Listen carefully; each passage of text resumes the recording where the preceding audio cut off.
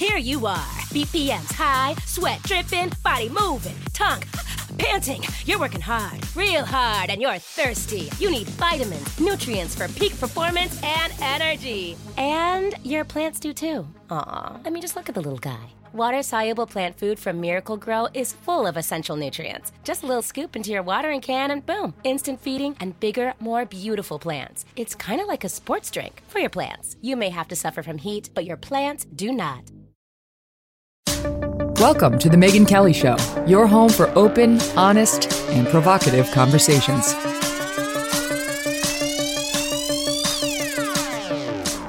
Hey everybody, it's Megyn Kelly. Welcome to The Megyn Kelly Show. Today, Janice Dean, meteorologist at Fox News and one of my best and closest friends in the world. She's an amazing person, and though she be but the meteorologist, she is fierce. She is taking on New York State Governor Andrew Cuomo in a big way, and she's really the only one trying to hold this guy to account for his disastrous order that nursing homes in this state take on COVID-positive patients. After that, over 6,000 people died in the New York State nursing homes, and sadly, Janice's in-laws were two of them. We have a long history, she and I. We're going to talk about COVID, Cuomo, the media, our time together at Fox. And for the first time, she and I will get the chance to talk publicly about the fall of Roger Ailes, which it's a discussion I've been long waiting to have with her in this kind of forum. So I hope you'll listen and appreciate the moment you were about to have, the profound experience I just had with her. Hope you enjoy it. But first, before we get to that, let's get you fired up for what's about to come. Do you have your Black Rifle coffee ready? I hope you do, because it makes everything more enjoyable. That's what Evan Hafer says. He started it. He's the CEO, and he started it after over 20 years in the U.S. Army as an infantryman, Special Forces soldier, and a CIA contractor. Evan founded Black Rifle Coffee Company in 2014, along with his bud, Army Ranger Matt Best, as the combination of two passions, developing premium, fresh, roasted coffee and honoring and supporting those who serve on the front lines. Black Rifle Coffee Company has donated over 45,000 pounds of coffee, or over 1 million cups of coffee, to soldiers deployed overseas and others doing good, like law enforcement cops and wildland firefighters on the West Coast and medical workers during the COVID-19 response, just in 2020 alone. For every coffee purchase you make throughout November, Black Rifle Coffee will send a bag of its limited edition holiday roast to a service member currently deployed overseas to be delivered by Christmas morning. Isn't that nice? You can give a Christmas present to the troops. Being founded and operated by veterans, the team at Black Rifle Coffee knows what a quality cup of coffee means to active duty troops spending the holidays away from home, and to the rest of us serving just ourselves in the kitchen in the mornings. Do you want to support the cause? Go to blackriflecoffee.com/MK today and check out the freshest coffee in America. The team has spent thousands of hours tasting, sourcing, and perfecting coffee from all over the world. blackriflecoffee.com/MK gets you 20% off coffee, apparel, and gear, as well as 20% off your first month of the Coffee Club. And now, Janice Dean. Joining me now, one of my closest friends on earth, Janice Dean. JD, so happy you're here. Oh my gosh, Megyn, I am so excited for you. This is amazing. Oh, thank you. You've been so supportive of the whole adventure and of everything in my life. So it's funny because I'm having you on. Yes, we have an amazing friendship and we've been through a lot together, much of which has made news. But you're back in the news and you've become this warrior, which we're going to get to in a minute when it comes to COVID and Cuomo. But I just want the audience to understand how we know each other. So we both worked at Fox News. You're still there. You're the meteorologist. And I was thinking, like, when did she and I become friends? And you tell me what you remember. I remember seeing you at the Social Security office when we were both changing our names after we had both gotten married in like 2008. Correct. I think it was the DMV because it was the DMV in Manhattan because I was getting my name changed to Newman. I remember you saying to me, because you're so quick and funny, you said, okay, Janice Dean, the weather machine, So you're going to be Janice Newman, the weather woman? I forgot about that. Remember that? Do you remember Yes, that? that's right. You're so Yes. smart. And I was like, oh my gosh, this woman has to be my best friend. And then we made it happen. I always laugh when people underestimate you because they don't know you. Remember when you first started to take on the Cuomo thing and really you're like the only one. You're the only reason anybody's talking about what Governor Cuomo did with COVID. And Soledad O'Brien, who might be the nastiest person on Twitter. I mean, she's definitely top 3. She's gotten very, very bitter in her post CNN time. Was like, ugh, the meteorologist weighs in. Like, oh, like stupid meteorologist. Why are we listening to this stupid? And I was like, yeah, you know what? The meteorologist, she's so sweet. She wrote the book Mostly Sunny and she's so positive and she's going to kill if you hurt her or hurt her relatives or issue an order that happened to lead to the deaths of 6,000 people, including her relatives. So you know what? Ms. O'Brien, she gets an opinion. And that's what I love about you is like, you pick your battles. You don't know, you're not out there fighting every day, but you're strong on Twitter, which I love. You pick your battles and I've yet to see you lose one of them. Well, I don't love it. I don't love being that you mentioned Mostly Sunny. And I've tried to maintain that kind of attitude for most of my career. And I actually enjoy being the meteorologist because I don't have to weigh in on politics. I've done news before. I did it early on in my career, and weather's wonderful. I always say the only red and blue that I see on a map are areas of high pressure and low pressure. And I love keeping it that way. I love being out with the crowds pre-COVID, hugging people, having them be on television with me and delivering a forecast for Fox and Friends. It really, truly is the greatest job I've ever had. So to find myself in this weird situation of going after the governor of New York, I don't love it. And I do hope that at some point we get some answers and accountability so I can be that Janice Mostly Sunny Dean that you see on television again. I find it quite hard. I don't know if I have the thickest of skin, but I will tell you, and I've said this to you before, all of the things that have led up to this moment of taking on the governor of New York, I believe have helped me with this. I know we're going to talk about Roger Ailes. I know we're going to talk about Ailes. Throughout my broadcasting career, I've had very powerful men that have told me, no, you can't do something. You just sit there, little meteorologist girl. And because I've gone through situations where I have taken on powerful people for the right reasons, I believe that has given me the building blocks to where I am today, where I am going after this governor. And I'm just going to continue to, cry from the mountaintop as long as it takes for people to realize what this man did, because I want accountability and I want answers. This, it's thanks to you that anybody's even focusing on this. Stu Bergier of The Blaze said, and this is a quote, "It's quite possible Cuomo would be getting away with this if not for the efforts of people like Janice Dean." So let's fill the audience in on what we're talking about. And Governor Cuomo here in New York may become even more relevant to your life soon, because if Joe Biden takes the oath of office on January 20th, they've floated his name as possible attorney general or possibly another position in the cabinet. And many believe he has higher aspirations in another term or two to ascend to the presidency, something his father, Mario Cuomo, who was beloved here in New York for many years, was never quite able to do. So you need to know about him. And honestly, it's just about a politician who has been universally loved. I mean, the way the media fawn over him is stomach turning to me. And this guy, if he were a Republican, he would have been run out of office. You know how many examinations and investigations we'd be having into his conduct.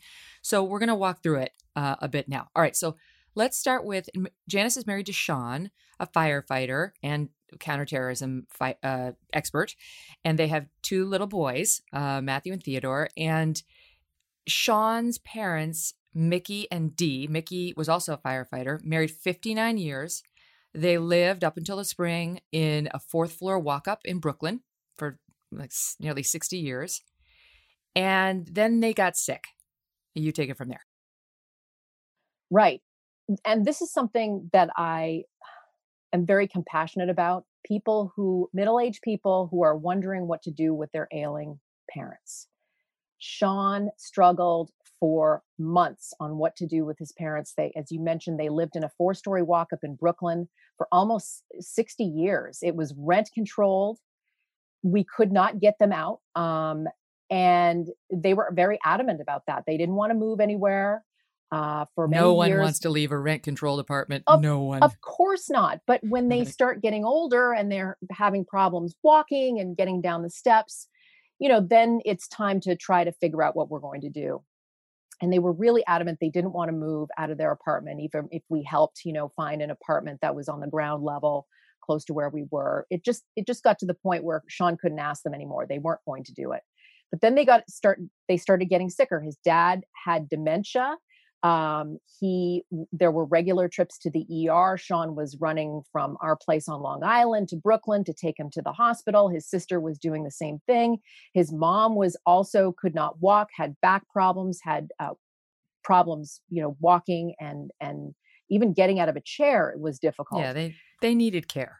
They needed 24-hour care. And so Sean spent a lot of time looking for a place. The plan was we were going to have them in a really nice assisted living residence that was very close to where we are on Long Island. We had a double room waiting for them. We loved the staff. It was bright. It was sunny.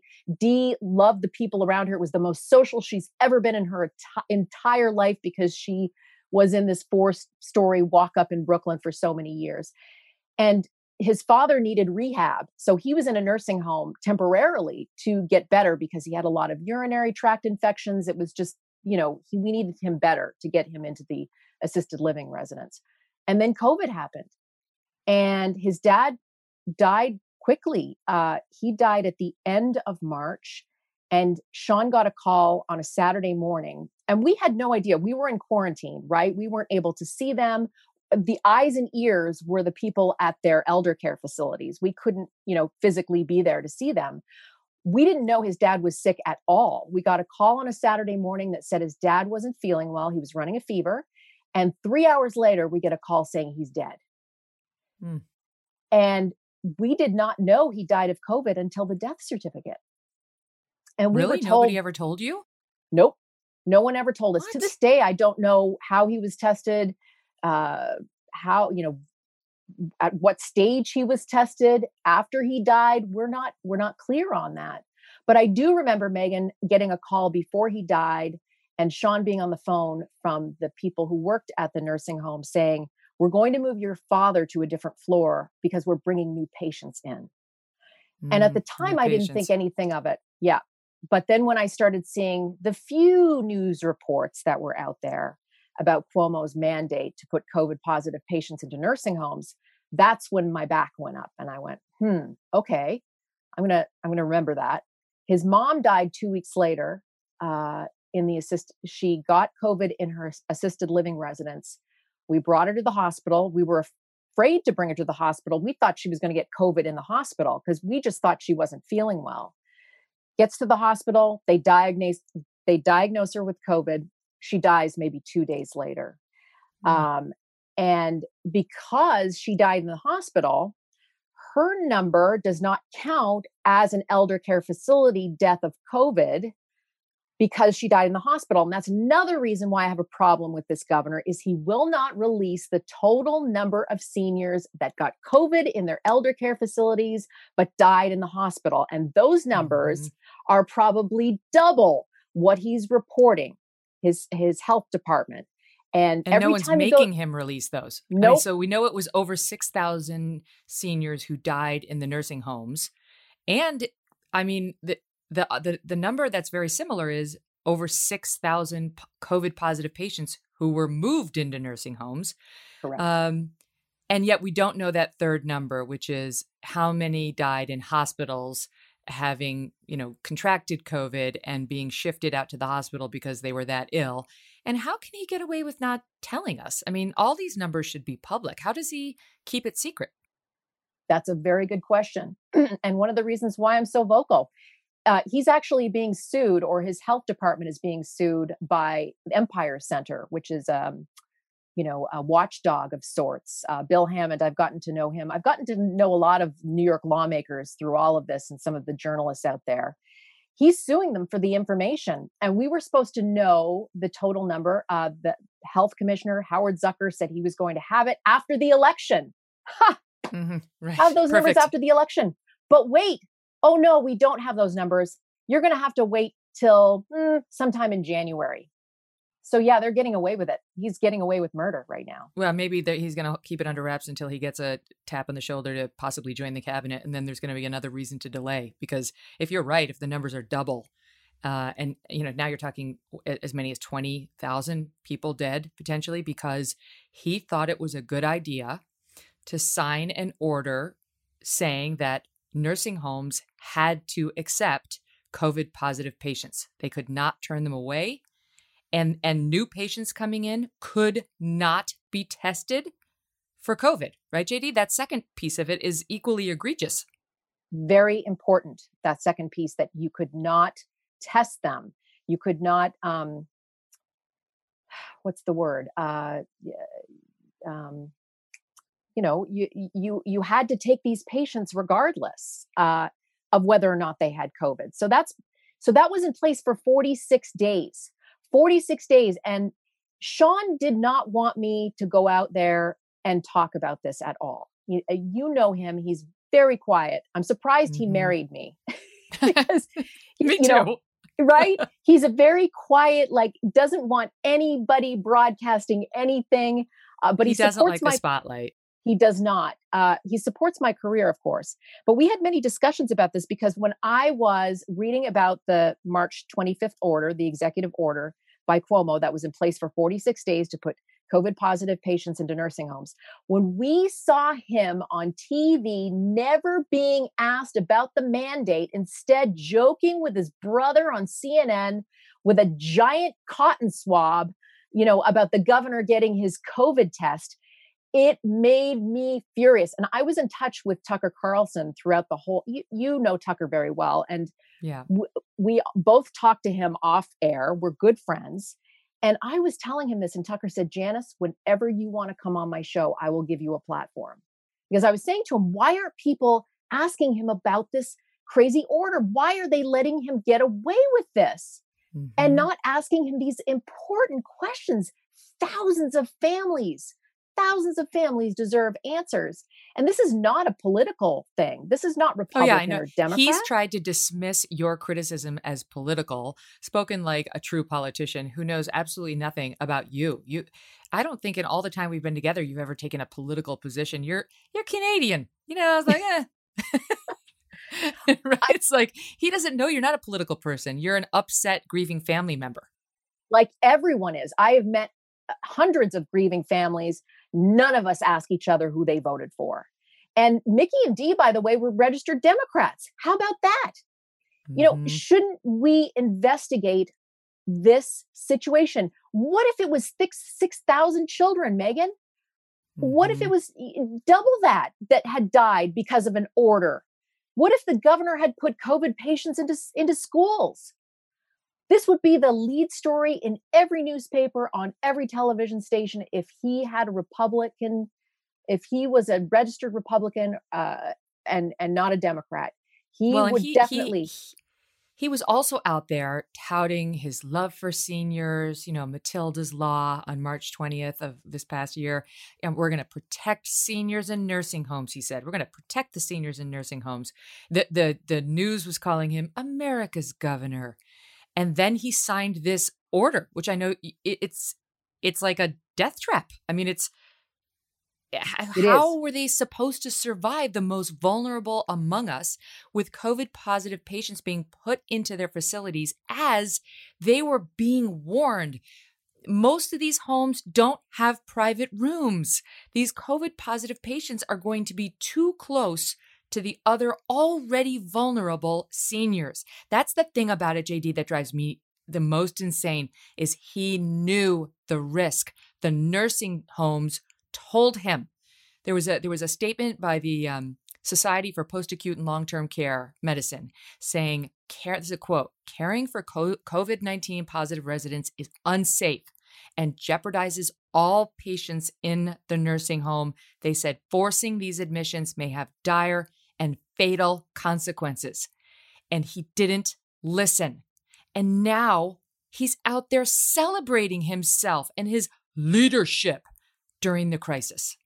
I couldn't believe when I heard he was writing a book in the middle of a pandemic. What governor in the middle of a pandemic could write a book about this? And then he goes on the TV shows and said, well, it's halftime. No, it's not halftime. There are 30,000 dead New Yorkers. Get to work. You should be writing condolence cards instead of writing a book. And now the numbers are going up here in New York, and he continues to go on his victory lap.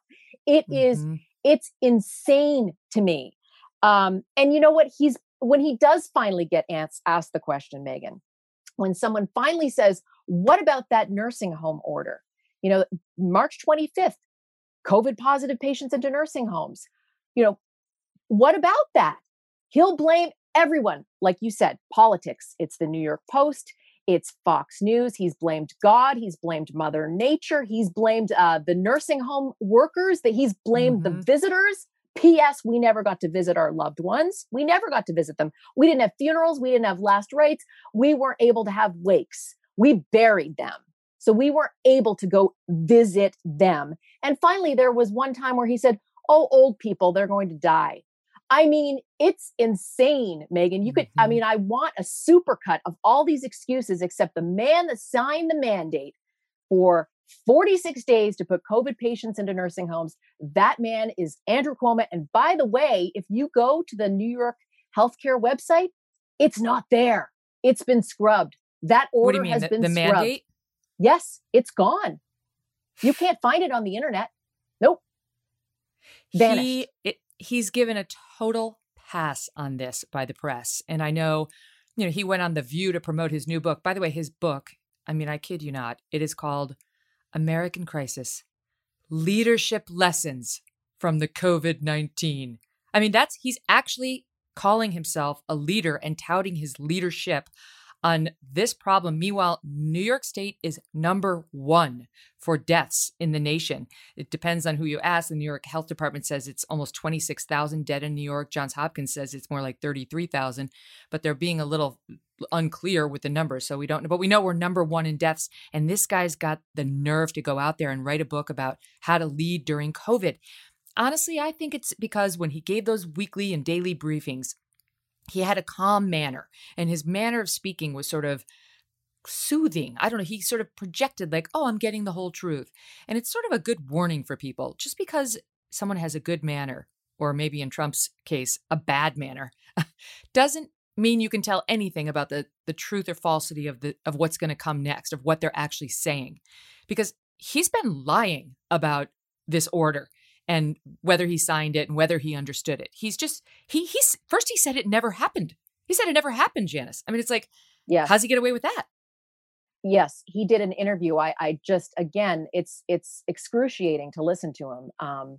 And, you can tell somebody has not advised him well, because when he starts, being asked the question, he gets all huffy, like, how dare you ask me about this order?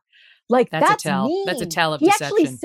He said to a guy, a reporter in the Finger Lakes, he said, how cruel of you to ask me of that. Like, really, seriously? He said that seriously? He did. And here it is. I think that you tell yourself a lie so many times, he starts to believe it. And he has been revered in New York for so long, or he hasn't been asked tough questions, because you can tell no one has said, hey, here's your answer, stick to it. Instead, he has a different answer every single time. And the problem is, you're right. No mainstream media will ask him or follow up on the question and say, okay, really? Well, here's the order, and it does have your name on it. And wow, you and could follow up with the warnings that he was given. Like, not only, yes, you absolutely did sign the order. I have it right here. And B, you knew the risks. Cite some of those things I just cited, Society for Post-Acute and Long-Term Care Medicine. Like, you were told that this was going to have dire and fatal consequences, and you did it anyway. Why did you do that? No, we have one clip from The View. This is Sunny Hostin, who, I mean, this is weak sauce, but she was like, how about that COVID thing and that nursing home order? And here's what he said. The conspiracy they're trying to spread just has no factual basis. But yes, people in nursing homes died, and they're playing politics with the issue, which I think is especially cruel. There he goes again. Conspiracy. It's a conspiracy. And also his percentages are wrong because we don't have the total number of seniors that got COVID and died in the hospital. So he is giving false information all over the place. And Sunny with her, didn't even follow up. They just gave him a pass. And by the way, before she asked him the nursing home question, it was like, I love this book so much. It's so awesome. So how on earth am we supposed to take these people seriously? Honestly, Megan, you know what? Governor Cuomo, come on Megyn Kelly's show. I dare you, Mr. Tough Guy, instead of going on with Howard Stern and, and just love life and nonsense and my leadership book, take some hard questions. Show me you're a leader. Show me you are the governor of your greatest state that has lost over 30,000 people to COVID. That's right. Show me how tough you are. You're always telling us how tough you are. There's a saying, the 7-foot center doesn't tell you how tall he is. The tough guy doesn't tell you how tough he is. He doesn't have to. You know. And the fact that he keeps running around saying how tough he is a real tell on what a weakling he is. Janice and I were joking, like, it'd be great if he would come here and I would sit across from him at the table and I'd ask him my tough question. And then she would just jump out of the closet like, aha. And another thing. Okay, but Governor Cuomo, I promise we won't actually do that to you. But since you're so tough, I'm sure you can handle it. But I would love to ask him those tough questions. If you're really tough and you're really smart and you really have nothing to hide, the truth is your ally. You want to be asked the tough questions. Bring it on. Yeah, let's talk about it, because I didn't do what you're saying I did. Oh, and yesterday, of course, he was talking about how he would have liked to punch out Donald Trump. Really? That's what you're focused on. Yeah, because he calls Chris Cuomo the brother of the governor. The CNN anchor is Chris Cuomo, and the New York State governor is Andrew Cuomo. And Andrew Cuomo is telling Howard Stern he would have liked to punch out Donald Trump because he insulted my family. Because everyone calls Chris Cuomo Fredo, because he is definitely the Fredo of the Cuomo family. I mean, sorry, the truth hurts. But apparently that's racist if you call him that. Well, I'm half Italian, so I'm going to say it. Isn't that how this works? Oh my goodness. It's also why I can say the term paddy wagon. I'm half Irish on the other half, which I found out the hard way on Fox News is also considered a slur because it's not P-A-D-D-Y, it's P-A-T-T-Y, from like rounding up all the drunken paddies and taking them away. But I can speak on behalf of Irish people. We don't give a shit how much you offend us. We are unoffendable. It's one of the great things about being Irish. I was thinking, you remember that show, You Might Be a Redneck? Remember that? I mean, obviously you couldn't do that on television anymore. Like, it was, what was his name? Jeff Foxworthy. You might be a redneck. Yes. It's a whole routine. So now it's just like, you might be a racist if you say this. It's like everything. Have some orange juice. Racist. Oh no, we were just talking about this with Matt Taibbi again yesterday, who's we were talking about White Fragility, this ridiculous book by Robin DiAngelo, and her premise is if you're a white person who's friends with a black person and you're just having a good time and you're just loving them and enjoying their friendship and you are not thinking about skin color, you're racist. More with Janice G in 1 minute, but first, I shared a hot story a couple weeks ago and it nearly crashed the Scoremaster website. The story is there is help coming your way if you have bad credit or mediocre credit, or even if you have okay credit, but you really want it to go up. And that is where Scoremaster comes in. The story I told is that average Americans have 97 points that they can add quickly to their credit score. That's a lot, but most have no idea how to get it. Scoremaster credit scientists discovered an algorithm that super boosts credit scores, not just a few points, 97 points fast. Imagine 97 points on top of your credit score. That is super important if you're refinancing your home or buying a car or applying for credit. Case in point, say you have okay credit and you're buying a car. If you go to ScoreMaster first and boost your credit score just the average of 61 points, that's the average you can get, you could save $9,000 on that car loan.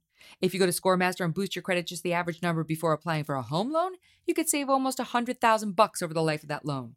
ScoreMaster puts you in control of your finances. Enroll in just minutes and see how many plus points ScoreMaster can add to your credit score. Visit scoremaster.com/MK, scoremaster.com/MK.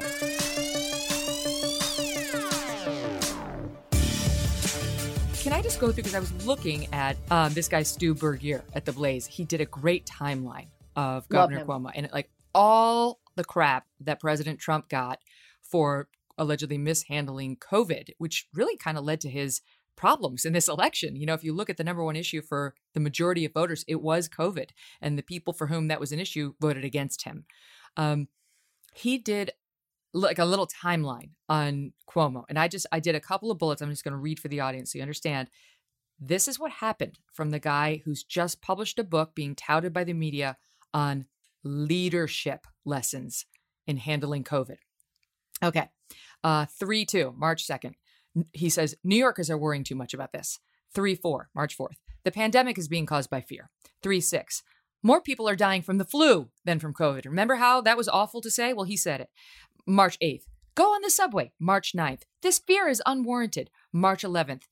His brother, Chris Cuomo, after a 6-year ban in interviewing his brother, is now allowed to interview him, and it's a joke. No hard questions. March 12th. There's not going to be any quarantine. March 18th. There's not going to be a quarantine. There's not going to be a shelter-in-place order for New York. March 19th. No shutdown is coming. March 20th. New York is shutting down. Literally the day after he said no shutdown is coming, it happened. And it came 3 days after he slammed New York City Mayor Bill de Blasio for even suggesting that there would be a shutdown. And as Stu points out, it's very hard to be on the wrong end of an argument with Mayor de Blasio, but Governor Cuomo found a way to do it. Okay, then March 24th, once again with Chris Cuomo yucking it up about how funny and you know, so much levity. It's such a good time. The very next day, he issues that order that you could easily make the case directly led to over 6,000 deaths of seniors. March 29th, that's when the people were jumping up and down saying, this is dangerous, this is dangerous. He didn't listen. And now he's out there celebrating himself as the media enables his being anointed as this politician, America's governor, perhaps a cabinet member, perhaps even a president. It's gross. It's gross. I'm going to continue to try to do what I can from my little beautiful Twitter feed. And, you know, I'm grateful for your support, and I'm grateful for Stu's support, and I'm grateful for Fox News, and I'm grateful for Tucker. And it was finally when Sean realized that this governor was getting away with murder that he said, I think you need to say something. And that's when I went on Tucker's show mid-May, I believe, and started talking about it. And so I'm grateful for the media outlets that have the interest and are reporting the story. But there's not enough. Well, and yet CNN has the nerve to call Fox News state TV. Where's your coverage of this? You should be bending over backwards to be on these stories, given your obvious conflict of interest and the total impropriety of letting Chris Cuomo interview his brother so many times now over a very important and scary, deadly issue. They should be humiliated. I mean, if anything, they should be beating up on him more, not less. They don't touch it. They don't touch it. They don't. And I've actually gone after some of the anchors on CNN and MSNBC when they've had the governor on afterwards via Twitter and said, oh, how about that nursing home question? You must have run out of time. And they've gotten angry. Well, we asked him this, and this bullet points. And, you know, I just said, you know what? Great, good on you. But the most important thing right now for New Yorkers, or many of us, is the fact that he has lost more people than any other state. And he continues to dodge the nursing home question because of the media. And I have received so many people with those blue checks that have either verbally told me or direct messaged me or texted me saying, keep going, JD, good job. but yet Well, they there's won't. something else though. I won't say the name. I know this story because of our friendship, but somebody in a position of power reached out to you to give you a warning. It wasn't on behalf of Governor Cuomo. It was a friend who's in a Mhm. position to understand Governor Cuomo's character. And do you want to share what the warning was? Yeah, the warning was, and this person does know the family very well. They said, "Good job. You are, you're fighting for a good cause. Watch your back. Watch your back." Hmm. So listen, he's got, I've said this many times. I go out to rallies as well with all of these families who have situations like ours that have lost loved ones. And I feel like I don't know these people, but they're part of my family. We're like COVID orphans, right? And we he's got the power, he's got the name, the Cuomo name, he's got the Democrats on his side, but you know what? We've got the angels on our side. And I just want people to know we're talking about Sean's parents. Sean Newman, he's an American hero. This is a guy who was a firefighter on 9/11. JD can cite the facts better than I can, but he was off that day, right? Right? He was getting his license renewed, if memory serves, and Mhm. and basically managed to get down to the towers. It was too late, and spent the next several months digging out through the rubble the remains of his friends, his buddies, and others who had been working in those buildings at great risk to himself. That's Sean Newman, okay? And then devoted the rest of his life to counterterrorism work, to running into more burning buildings to save people. So screw you, Andrew Cuomo, for not having the decency to answer his questions about his dead parents. Yep. Absolutely. Absolutely. He's the frontline worker right there. There were some articles recently about, all of these anchors that are working extra hours, because of the election, and they got like 3 hours of sleep. And oh my goodness, they're doing such amazing work. And I'm like, yeah, I'm married to a firefighter who basically, that is his whole 23-year career, is not getting enough sleep because, he's actually going in to try to save people. So save me Yep. your nonsense about the pretty anchors on television. I'm one of those anchors. I get it.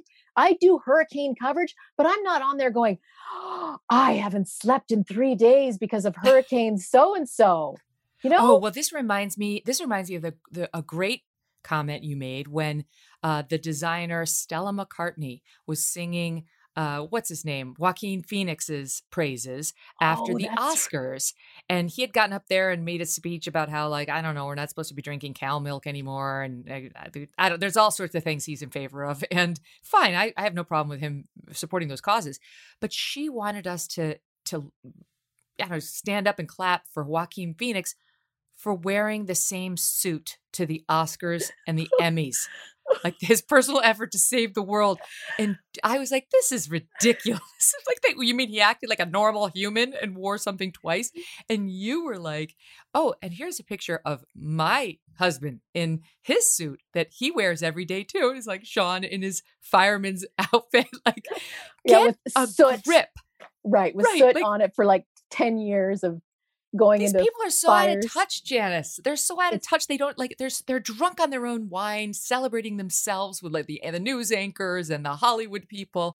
Can we talk about Fox? yes. People always ask me what it was like to work there, right? Because I was there for 13 and a half years, and I was like, stressful, fun, high wire, bizarre, unpredictable.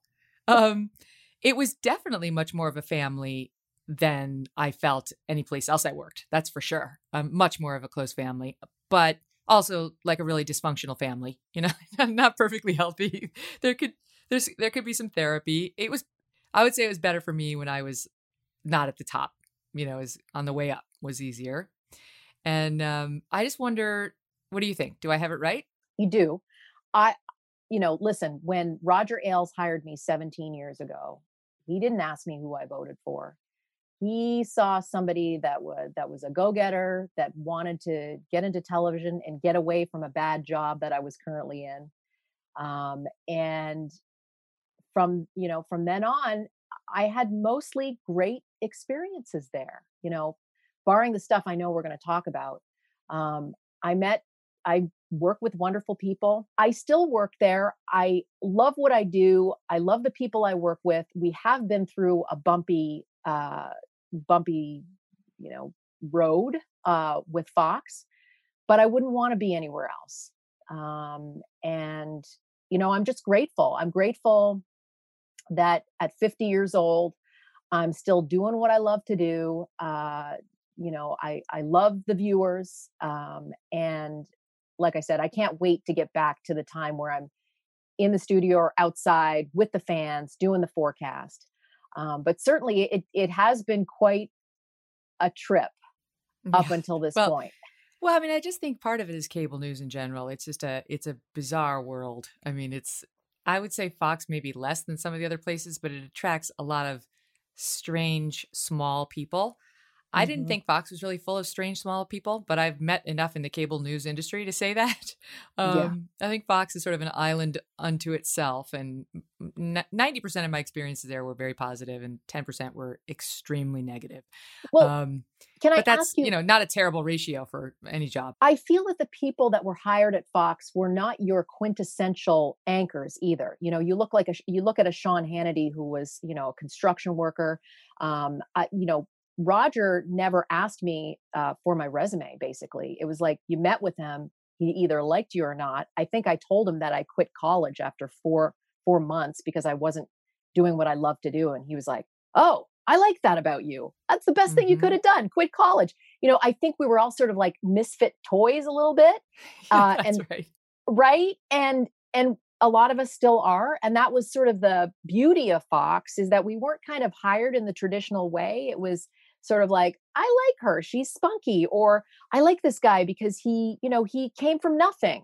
And that's what kind of that built that foundation of Fox. It wasn't the traditional of you give a resume, you have an agent, you go meet them, they look at your tape. No, not at all. No one ever looked at my tape. When Roger offered me the primetime role, and he offered me a big raise, and I remember saying, "This is unbelievable. I would do this for free. I can't believe he's giving me a big raise. Like, I love my job so much."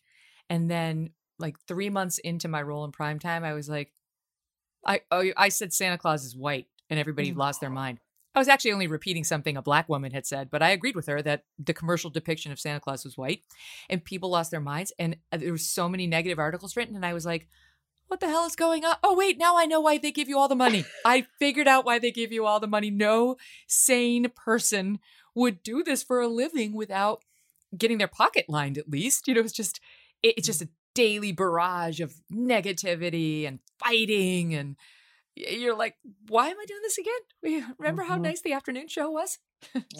I know. Look at Tucker, man. I see him every day and he's doing great work. And I feel for him because, he's got to have security and he worries about his family. People like to think, the big anchor man making so much money and like fame and fortune, he worries about his family and the safety of his family, Oh yeah. I mean, he and I had a long talk when I was leaving Fox and he was moving into the prime time. And I almost felt, I told him, about my reservations about the job and the lifestyle. And I almost felt bad, like he was happy and excited. And I almost felt like I'm going to pass you this baton, but this baton may be covered in asbestos and just like bus exhaust and, other things that you really don't want to touch and you don't want around you and you don't want to breathe in. So like, be careful, put on the gas mask, put on the rubber gloves, go do it in a hazmat suit, but do it because you'll be good at it. And he is. But I do feel for him now because I see them, of course, all of the left wing will tell you that Tucker is a white supremacist. And it's like, this is what they do. If you take any rhetorical risks at all, especially on dicey subjects like race, where you don't go along perfectly with what the left wants you to say, they'll demonize you. And Tucker's extremely effective at what he does. He's not always ginger about the way he approaches tough issues. But cable news is just a brutal landscape. And the funny thing is, JD, when I left, I took all the furniture out of my office, as I was required to. I took all my stuff and I left one thing, and it was a sign hanging on my wall that I read, remember. You don't have to be crazy to work here. We have on-the-job training. Oh, well, this is why I love what you're doing now. It's because I feel like we are at a great need for this kind of media, this kind of discussion, because you only have, when I'm on Tucker's show, I get 3.5 minutes to sort of like, oh, the governor, here's what he did, boop, boop, boop, boop, boop, break, you know. Yeah, you're out. But it's so great that you have time to talk. You're able to like have thoughtful conversations back and forth. And this, I think, the podcast, especially in the time of COVID, I will tell you that your podcast has actually helped me lose weight. Oh, really? Yes, because I realized, because I did gain the COVID at least 10. 19? Right? The COVID-19? Not quite 19, but close. And then I thought, you know what? For my family's sake, I've got to take care of myself. I'm going to start to walk. And I needed things to listen to. And I was so grateful when your podcast came along, because I would just keep walking. I mean, Steve Crowder, your interview with him was 3 hours. So I'm like, oh, I'm just going to keep on walking for 3 hours. So, but my point is, I love that, you're immersed in this conversation that's very thoughtful, and it's not like, boom, you're out, or wrap, we got a commercial break. Yes. I love It's it too. lovely. And I'll tell you, and I do love the fact that you can inject humor in a way that it's hard to do on cable news. I tried. I mean, I remember one night the New York Times was there covering my show, and it was a tough news night. I mean, it was brutal, the news that day. And the reporter asked, like, how would you describe, that hour? And I said, well, we talked about terrorism. We talked about ISIS, and we had a lot of laughs. Mm-hmm. And if you can find a way to do that when you only have 42 minutes, that's the show without the commercials, then good on you. But it's just so much easier to have a natural flow of conversation that sometimes is happy, sometimes is sad, sometimes is infuriating. You cover all the emotions in this forum, and it's not just outrage as cable news is. More with JD in 1 second, but first, this holiday season, more people will be mailing stuff than ever before. You know that. You can't even see your relatives in so many places, so you got to mail them their presents. That means the post office is going to be very busy. You don't have time for that. I don't have time for that either. Stamps.com brings the post office and now UPS shipping to you.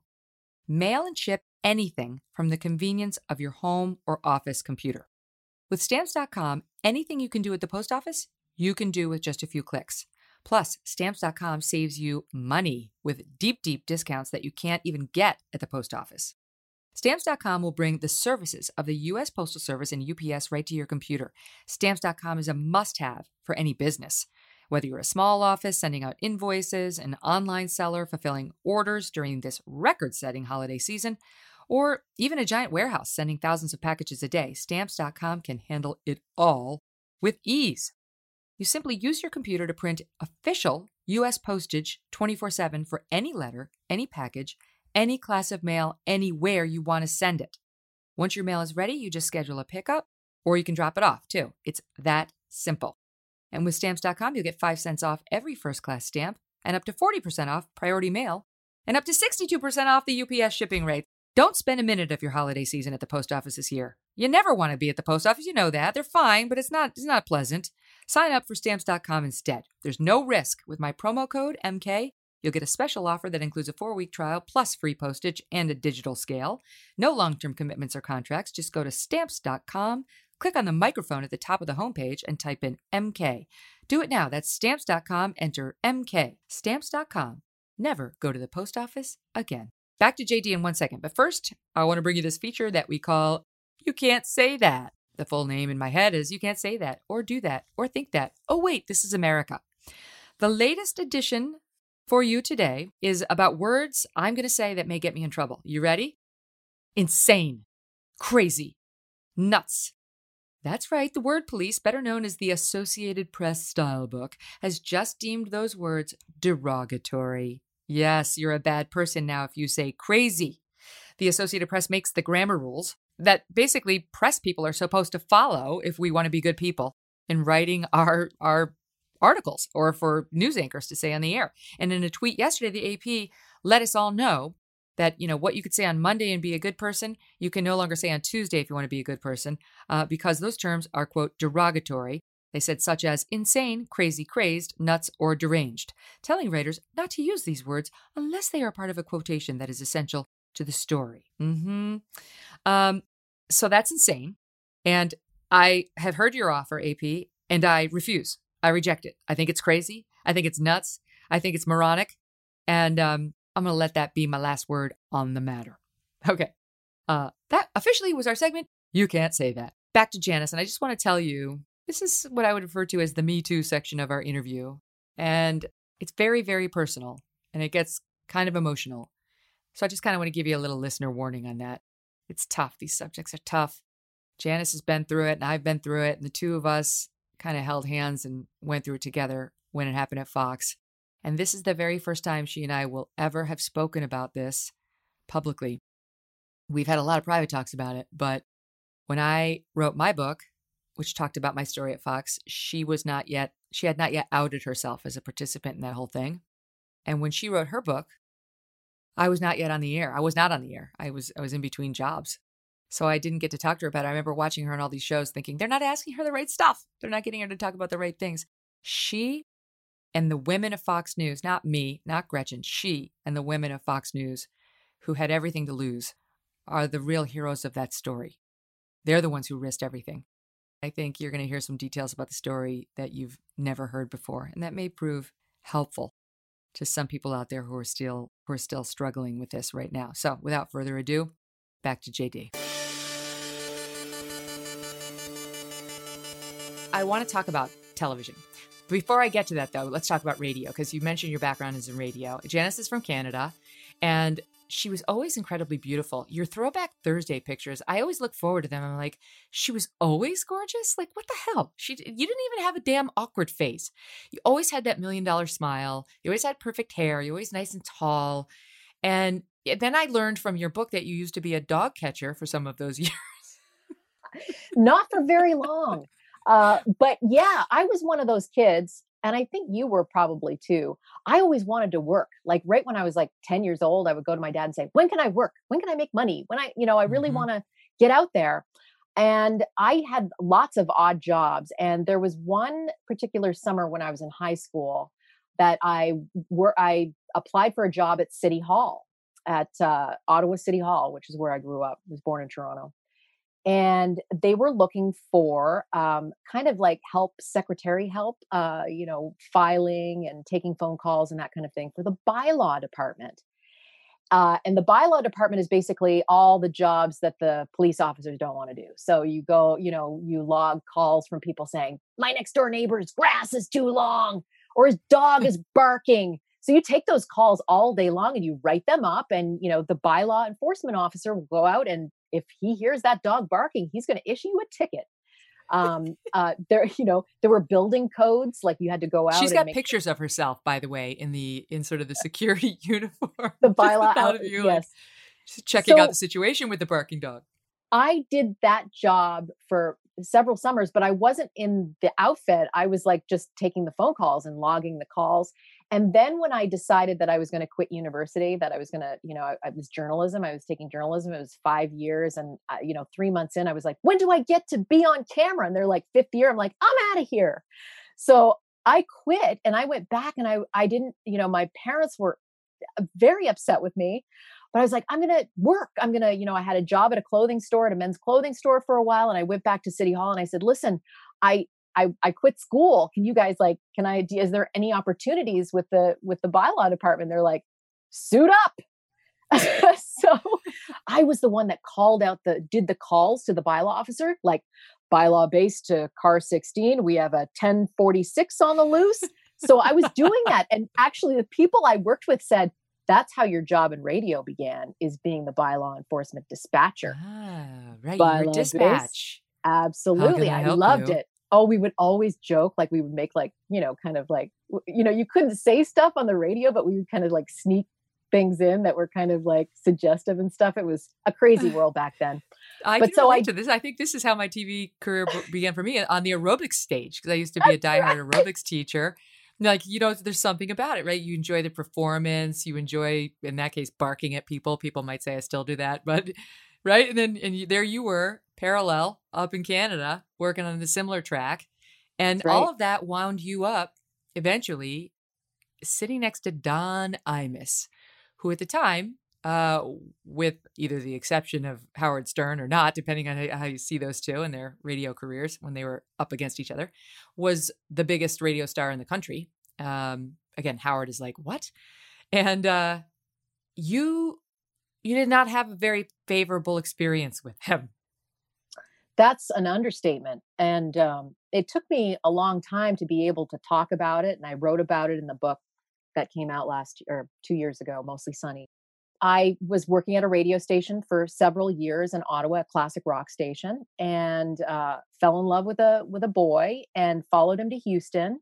Lived in Houston for a couple of years. I always did radio and television on the side. So radio was my primary love and my primary, job.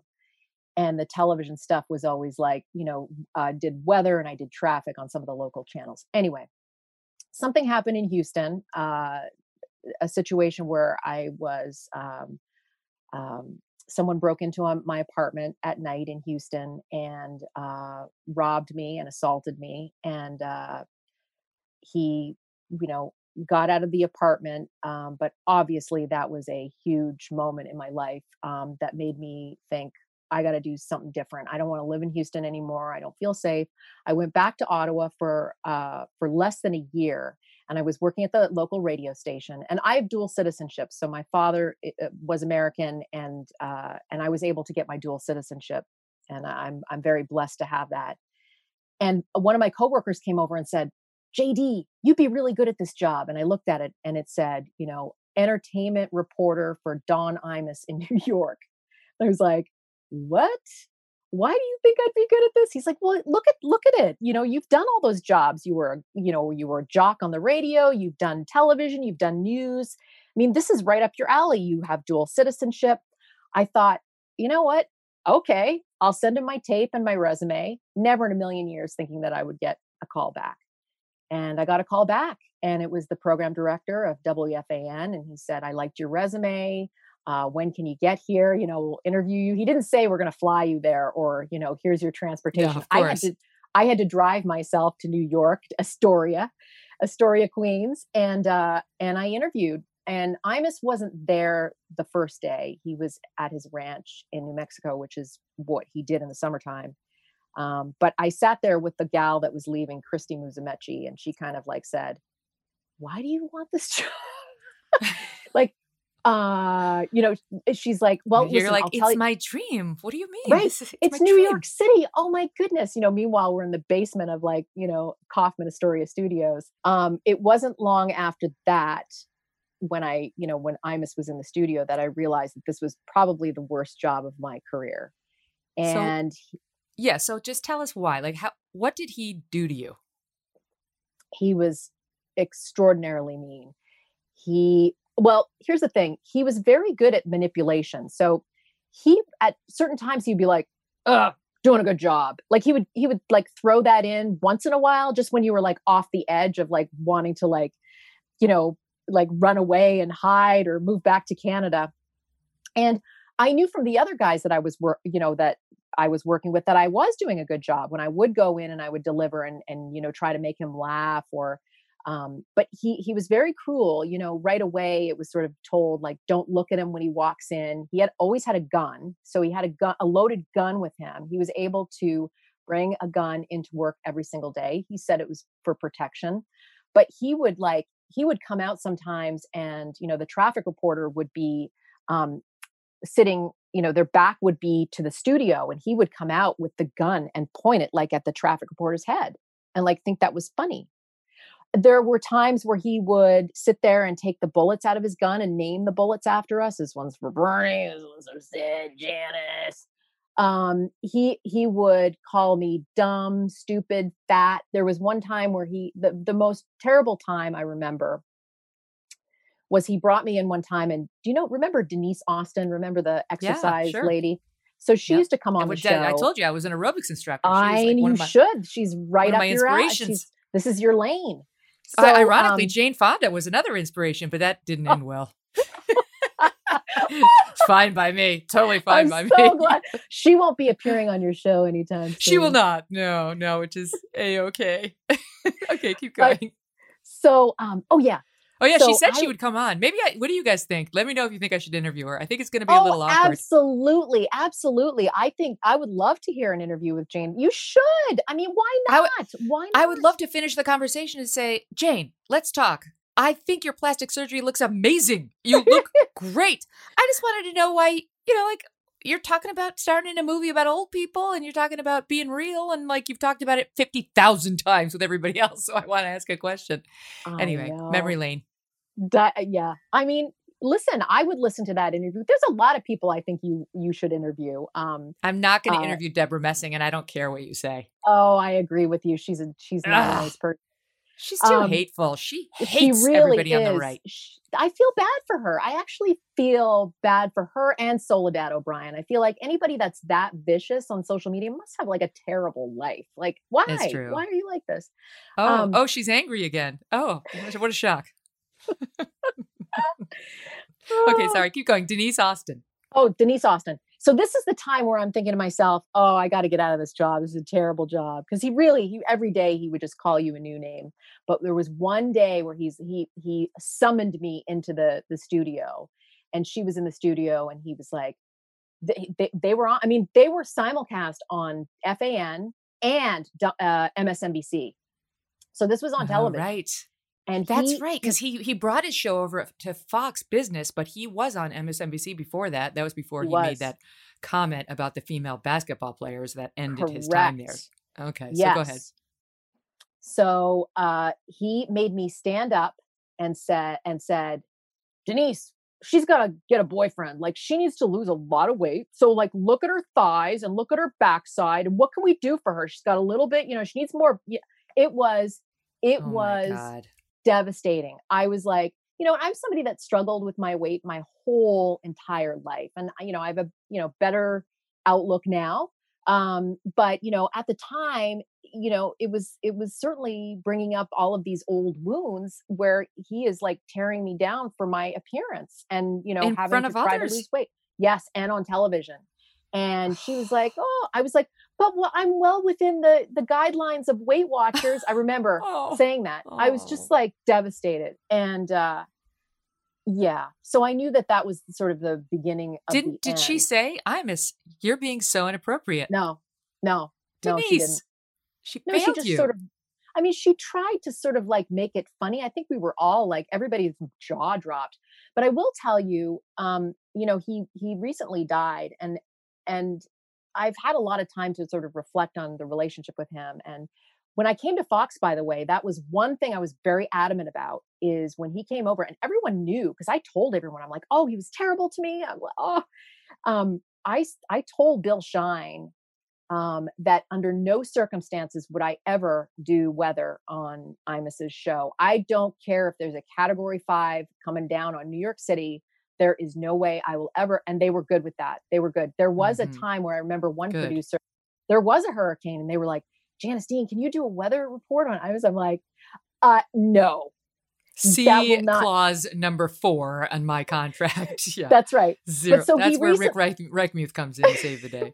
That's right. That was, but I always envisioned myself. I always thought to myself, if one day, if he called me and said, Janice, can you come talk to me in my office? I just want to talk to you. I always sort of envisioned him like apologizing, and I would have accepted the apology. I would have accepted it. I believe that. But he didn't, obviously. And he died last year. And I remember being very conflicted, obviously, because, I was seeing all of these things on social media. We were broadcasting Hall of Fame, like the amazing blah, blah, blah. And I went on, I was like, all of these things can be true, that he can be like an award-winning broadcaster. He helped a lot of kids with cancer. Helped a lot of kids with cancer. But he can also be somebody who was very abusive and very cruel. And all of these things can be the same person. And it wasn't long after that I got an email from a relative of his, very close relative of his. And she emailed me and said, I got your email from so-and-so, and I just want to tell you, I believe you. I believe Aw. all of the things that he did to you because he was that person. He was very cruel. And I Wow. experienced it.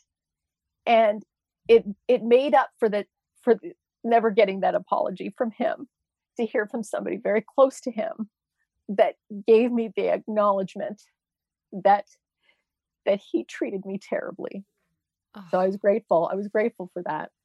the fact that this can still bring you to tears 20 Yeah. years after it happened is why Sean says, or he used to say, God help Don Imus if I ever see him in the street. Like he hurt you in a particularly vicious way. And it's bullying. I mean, that's what he bullied you. And bullying, you know, it does have a real effect. And it can make you stronger for sure, but it doesn't mean it isn't incredibly painful to go through. Absolutely. Even, even in my mid 30s. But I will say also, on the mostly sunny side, if it wasn't for the IMUS job, I would have never met Sean. I would have never had my beautiful children. So I am grateful for that opportunity. And I am grateful Mhm. that I got that job, because it did lead me to more beautiful destinations, So But of course, is it ironic? I'm not sure if that's the right word.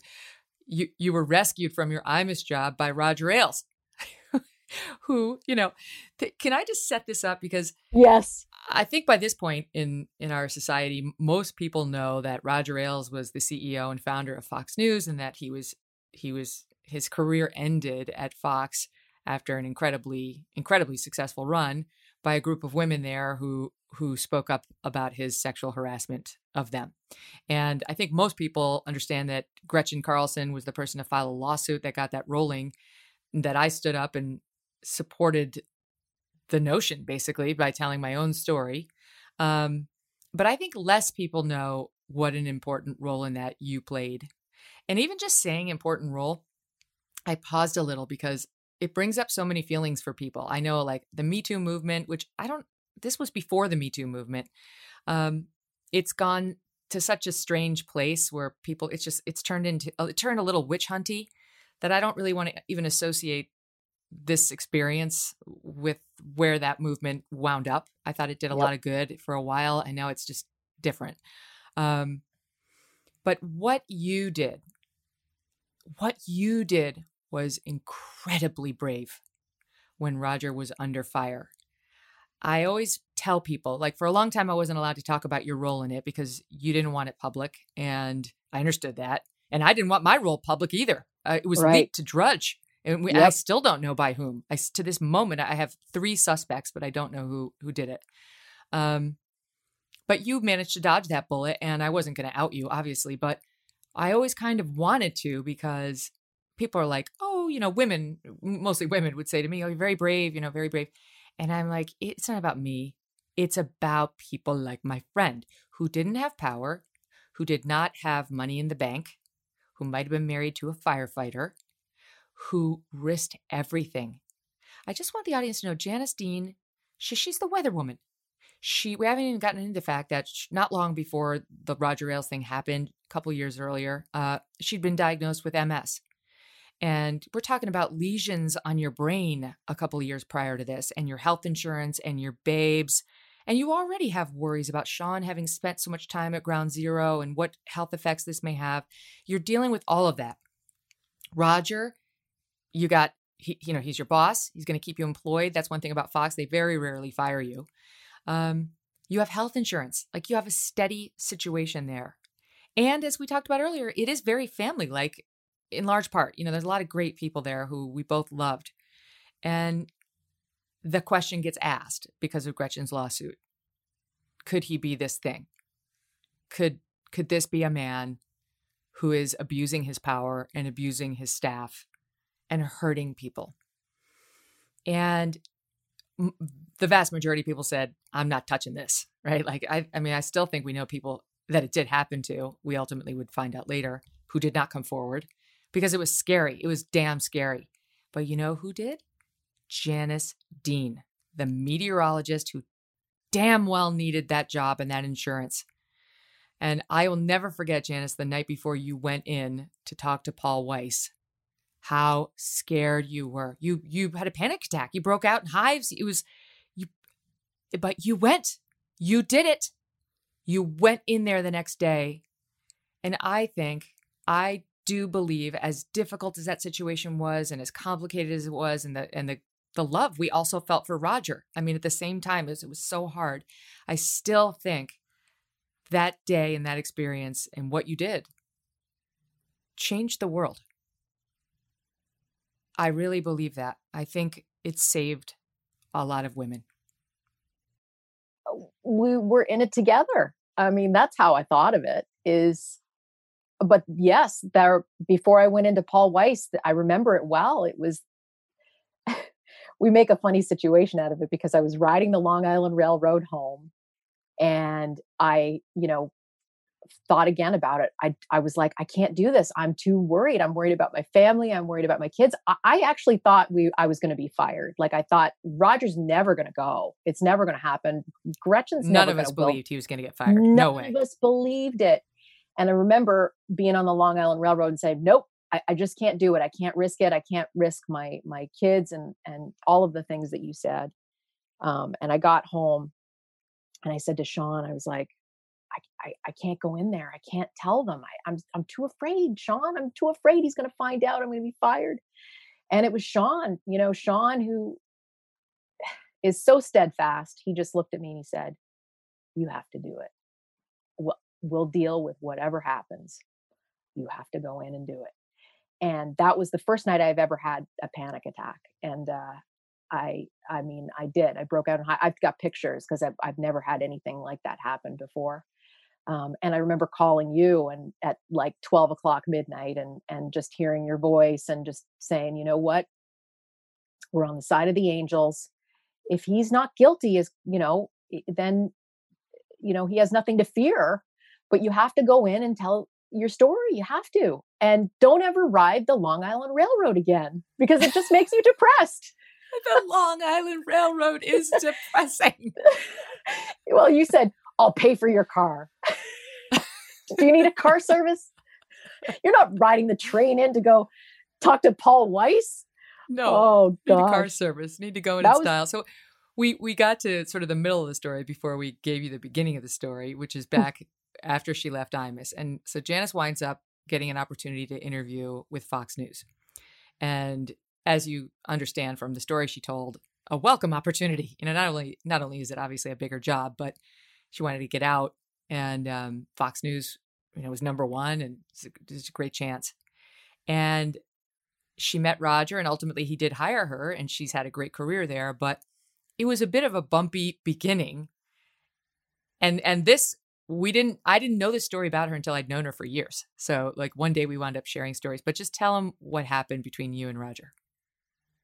So the first meeting was in his office, and again, it was one of those situations where, he was like, oh, I hear you on Ailes. You sound kind of like a naughty girl. Cause I mean, I did the Scum report, and it was, it had to be pretty sometimes provocative. And, so he used that as sort of like the intro of, are you a naughty girl? You certainly sound like it. And I was like, no, I'm actually a good actress. But I told him, I was like, listen, he's really cruel, and I'm going to be flat out honest. I need to find another job because otherwise I have to move. I will not do this job anymore. And so it was fine. It was a fine meeting. He again asked me about school. I don't think, he never asked me what my politics were. He did ask me, have you heard about me? Like, what have you learned about Fox News? And I remember reading a long article, about Roger that had been out at the time. So I had educated myself on him and this empire that he had built. So I was able to answer those questions. And what an amazing job, from a ditch digger in Ohio to, the most powerful name in cable news. And so it was fine. That's what the magazines had. They had him on the cover with the caption, "The most powerful man in news." Yes. So you got to picture Janice, and then soon, I don't know if it was before or after, but me in there as young cub reporters across from not just the CEO and chairman and founder of Fox, which is number one, but literally the most powerful man in all of news, i.e. not someone who you want to cross or get on the wrong side of. Go ahead. Absolutely. And listen, he was very charming and bawdy and funny. And, there was something about him that was, that very, and father-like as well, all of those things. Well, and as we said, neither one of us is somebody I'm baughty too. That doesn't bother me at all. I actually find it funny most of the time. Like I'm not, in no way are you it's hard to say. Neither you nor I am uptight in any way. Right. And you have to understand that too, being in this business. I mean, I was coming from the Ailes job, but I had dealt with sexual harassment my whole career. I mean, truly, exactly. like in varying degrees, you're walking this weird line of like laughing at these crazy jokes. And is he like hitting on me? And he's my boss. And how do I, so I already had like some, I'd experienced something like this before, and I always it's like it's another old guy trying to hit on me. Been there, got it. Absolutely. So, but at the time, I also had Sean, so I had a boyfriend. I was able to pull the boyfriend card, and so that there was that interview. Then the second time was I got a call from his secretary saying Mr. Ailes would like to meet you in the restaurant bar area of the Renaissance Hotel in Times Square. I was like, okay, that's a little bizarre. I talked to my agent at the time, who was a female, and she's like, oh, he just wants to meet you off campus. No biggie. So I, and at the time, I don't know, I think you and I have talked about this, but at the time I wore like business suits all the time. Like, the boxy Hillary Clinton. We were at our frumpiest, wouldn't you say? We hadn't been foxified yet.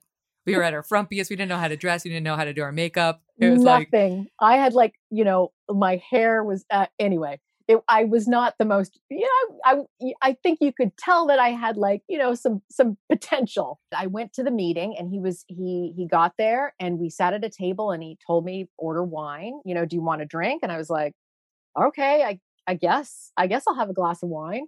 And he ordered the same. And I remember him asking me how I was doing. And if I was thinking about him, not about a job, but was I thinking about Roger? And I was like, well, I was thinking that you might be a good boss someday. Like I was just, again. Yeah, no, I remember you told me this later when he was like, I need to know how you see me. How do you see me? And you were like a teacher? Like a mentor?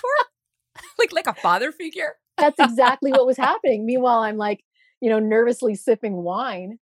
But here's a note. Here's like a pro tip for the men out there. If you're trying to hit on somebody and you ask her that question and she says something about father or bail, it's not working. Right. Don't knock on another door.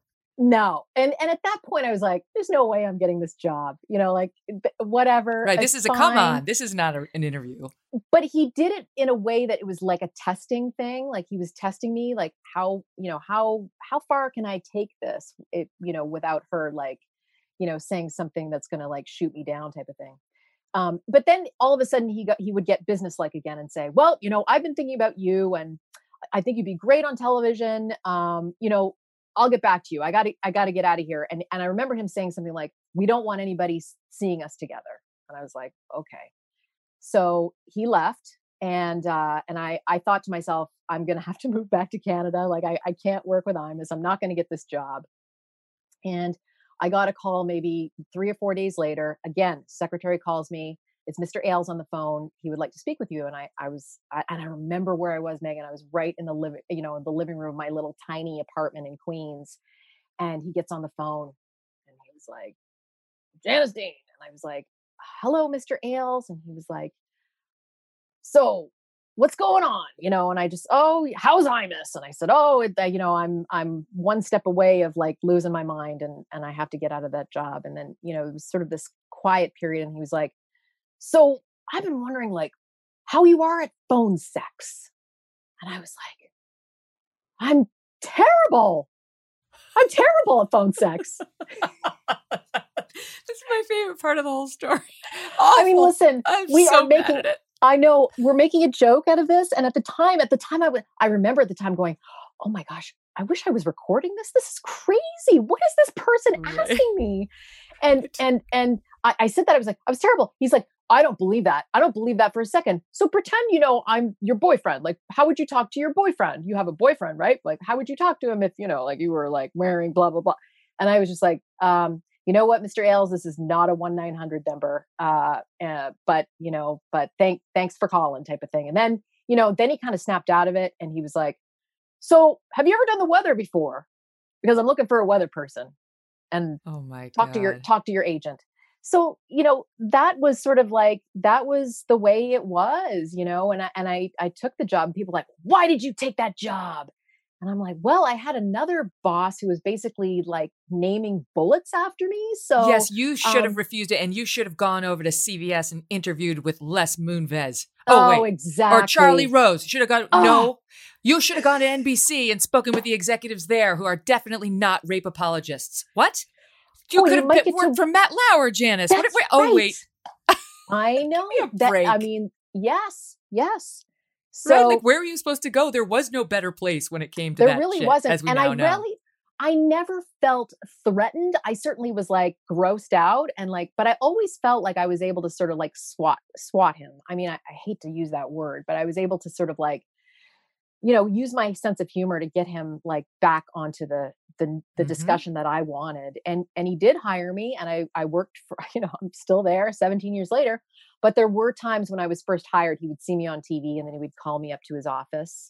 And then I would kind of sit there and he would talk about the shop and then he would get weird. But again, he would always ask me about the boyfriend, like, you still dating that boyfriend? And yep. Sean's still around, so. Yeah. The funny thing that people don't know is you didn't even really want to marry Sean. You just did it as a block. That's right. So, but that's kind of my story. Were there inappropriate comments? Yes, of course. When I went up to the office, did he ask me to spin? Yes. Unfortunately, it was sort of like, he never said spin. He would just say, let me see you. Like, let me see you, and I remember the first time I was on air, Megan, and I wore like a business suit and the phone call came like 30 seconds later. Yeah. Burn that business suit. That reminds me of when I tried to dye my hair brown. I had gotten a divorce from my first husband and I was going through one of those like sort of skin shedding moments where it's like, okay, I'm the new me. And I cut my hair short and I dyed it brown. And I'll never forget Britt Hume coming into the office and he said, I have a message from Mr. Ailes. He hired a blonde and he wants a blonde. Oh, okay. Back to blonde I went. And I actually checked my contract because, of course, I'm a lawyer. And it did say that he had the right to tell me no if I wanted to make any major changes to my look. And so he actually had the legal right to tell me that. And then I wound up doing all this research on like how much control they could have over me in terms of what I wore. Although I will say everybody thinks that Fox has this no pants. Well, that doesn't sound right. Mandate, no pants allowed. It's no pants day. That didn't come out right. But that you're not allowed to wear pants as a woman. You have to wear a skirt or shorts. Yeah. Never. In my experience, I don't know. I don't know somebody to whom that has happened, but I'm not saying it's impossible, but never. And I mean, I feel like I would have been one of the women who they would have said that to. I wasn't always powerful. I started off very not powerful. And never. I wore pants all the time. Nobody ever called me or said anything about it. Now, they didn't want you to wear too many dark colors, but that was just because they wanted your clothes to sort of pop on the air. Right. But yeah, there are a lot of rumors about Fox that aren't true. So this was 2006, right? That you did. What was the year? 2003. So this was 2003. Actually, I interviewed. It was this time. 18 years ago, 17 years ago. Yep. Mm-hmm. Oh, wow. Yeah. So I didn't know that. So I got hired by Fox in 2004. It was August of 2004. And I didn't have anything like that happen to me on my like interview with him. I remember he did make one inappropriate comment about, he asked me what I had done that weekend. And I told him I went to the bar Hogs and Heifers in New York with some friends. And that's the bar that they based that movie Coyote Ugly on, where all the girls dance on the bar. And he said, "Did you take off your top and throw your bra against the wall?" Something like that. I can't remember how he phrased it. And I just got out of bounds and I was like, no, but I did have a Pabst Blue Ribbon in a can. Nice. So it's kind of like that, right? We're like, yeah, you feel it, right? Like he throws you something that's definitely got an R rating on it and you respond with a PG, right? Like that's kind of how it go. RPG, RPG. And I think like you said, he was testing, like, is she cool? That's kind of how I saw it initially. Like, is she cool? Is she uptight? Is she going to be somebody, they say that his philosophy was, I want to hire men who I want to have a beer with and women who I want to sleep with. That like it or not, that's what they said Roger was looking for in people he put on the air. And I do think that's just sort of a crass way of boiling down to, he wanted attractive women who he thought people would like, and he wanted decent guys who didn't take themselves too seriously. Like that is just a short form way of Roger's approach to the news. And guess what? It worked. So I had a similar thing, but then after I got there, I was down in the DC bureau for my first 2 years. And so I didn't really have to see him much, but he just kept calling me up there. It wasn't until 2005 is when things really got bad. And it just ramped up to a level that was unignorable and incredibly uncomfortable. And, so all of which I detailed in my journals, which I wound up giving to Paul Weiss. I mean, I had it all written down. I was a lawyer after all. I understood very well what was happening and that I should be documenting it just in case there was a problem. I did not see him at the time as a serial harasser. I saw him as somebody who wanted to have an affair with me. But I was worried because I knew I was not going to have an affair with him. And as you know, the last thing you want to do is reject a man, any man who has power over you. It's not a good situation for a woman to be in. Every man who gets rejected by a woman feels some resentment toward her, usually. And you really don't want that with your boss. And, I was doing well at Fox, and I didn't want him to change the stakes of my doing well. I just wanted to be judged by the reporting. And it was very clear to me he was really trying to get me into this other lane with really inappropriate comments, really on the nose, too. Really on the nose. I mean, I remember he told me, I won't name the anchor, but she was very famous at the time. And he said, she got to the top by sleeping with her boss. You should be more like her. It's like, okay, that's a little on the nose.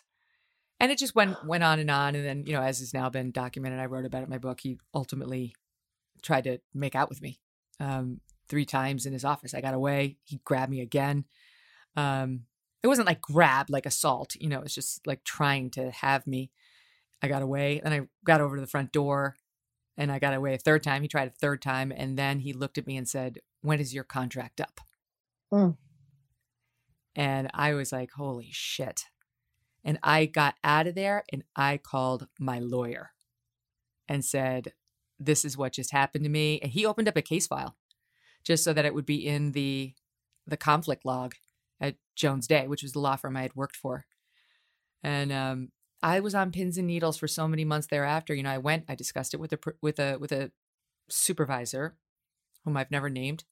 And I was told, just ignore him. He's an unhappily married guy and he's going through a thing, and just if you stay away from him, it'll go away. And I was like, great.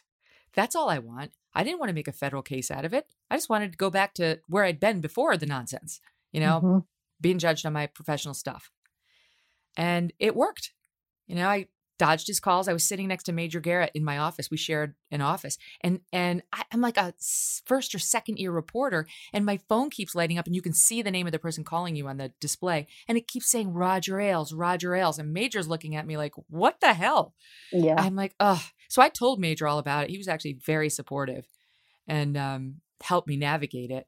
And I also told him about, the big sort of culmination when he tried to kiss and make out. And he gave me some good advice. And he was not the supervisor who I refer to, but he wasn't my supervisor. He was my friend and my office mate. But anyway, what did he say? What did he was Major horrified. Say? He was horrified, but JD, he had seen a lot of that stuff with me. Roger was not the only one to behave like that. I wrote in my book about Arlen Specter, again, God rest his soul, who was like really inappropriate with me. And he said things like, Megan, after I survived cancer, you're the one who gave me my libido back.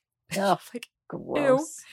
Ew. And more than that. He asked me out for drinks many, many times, asked to show me his little apartment I'm like, no, thank you, Senator. But this guy was chairman of the Judiciary Committee, and I was covering the Supreme Court, so I needed a relationship with him. It was another thing, like, you don't want to reject him, but I am not going to his little apartment. He was telling me about how it was like a bomb shelter. He had like enough Campbell's soup in there to last him 2 years, and he wanted to show me his soup. Oh, that's sexy. That's sexy. JD, these guys got to work on their act. Oh my! Let me show you my soup. Now that I've gotten my post-cancer libido back. Well, in a time of COVID, I mean, that might be attractive now. No, but here's the funny thing about Major. So he goes, I did go see Arlen Specter in the Capitol building. He invited me to have lunch in the Senate private dining room. And I was like, well, that sounds fancy and like something I should do. So I look at Major and I'm like, this seems like a thing, right? Like, this seems kind of like a good invitation. And he looked at me with this like one of those, like, are you kidding me faces? And he goes, 17 years I've been covering Capitol Hill. Not once have I been invited to the Senate private dining room. Oh, like, Major. Oh, well. So I went.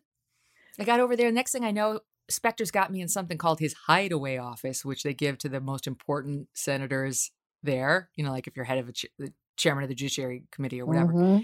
And he keeps like, it's like 3 hours later and he hasn't left me. I'm like, oh my God, I got to get out of here. How do I get out of here?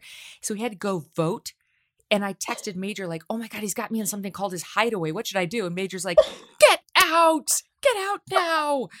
Run. That is just for towel snapping rights. I'm like, oh, I don't know what that is, but it sounds bad.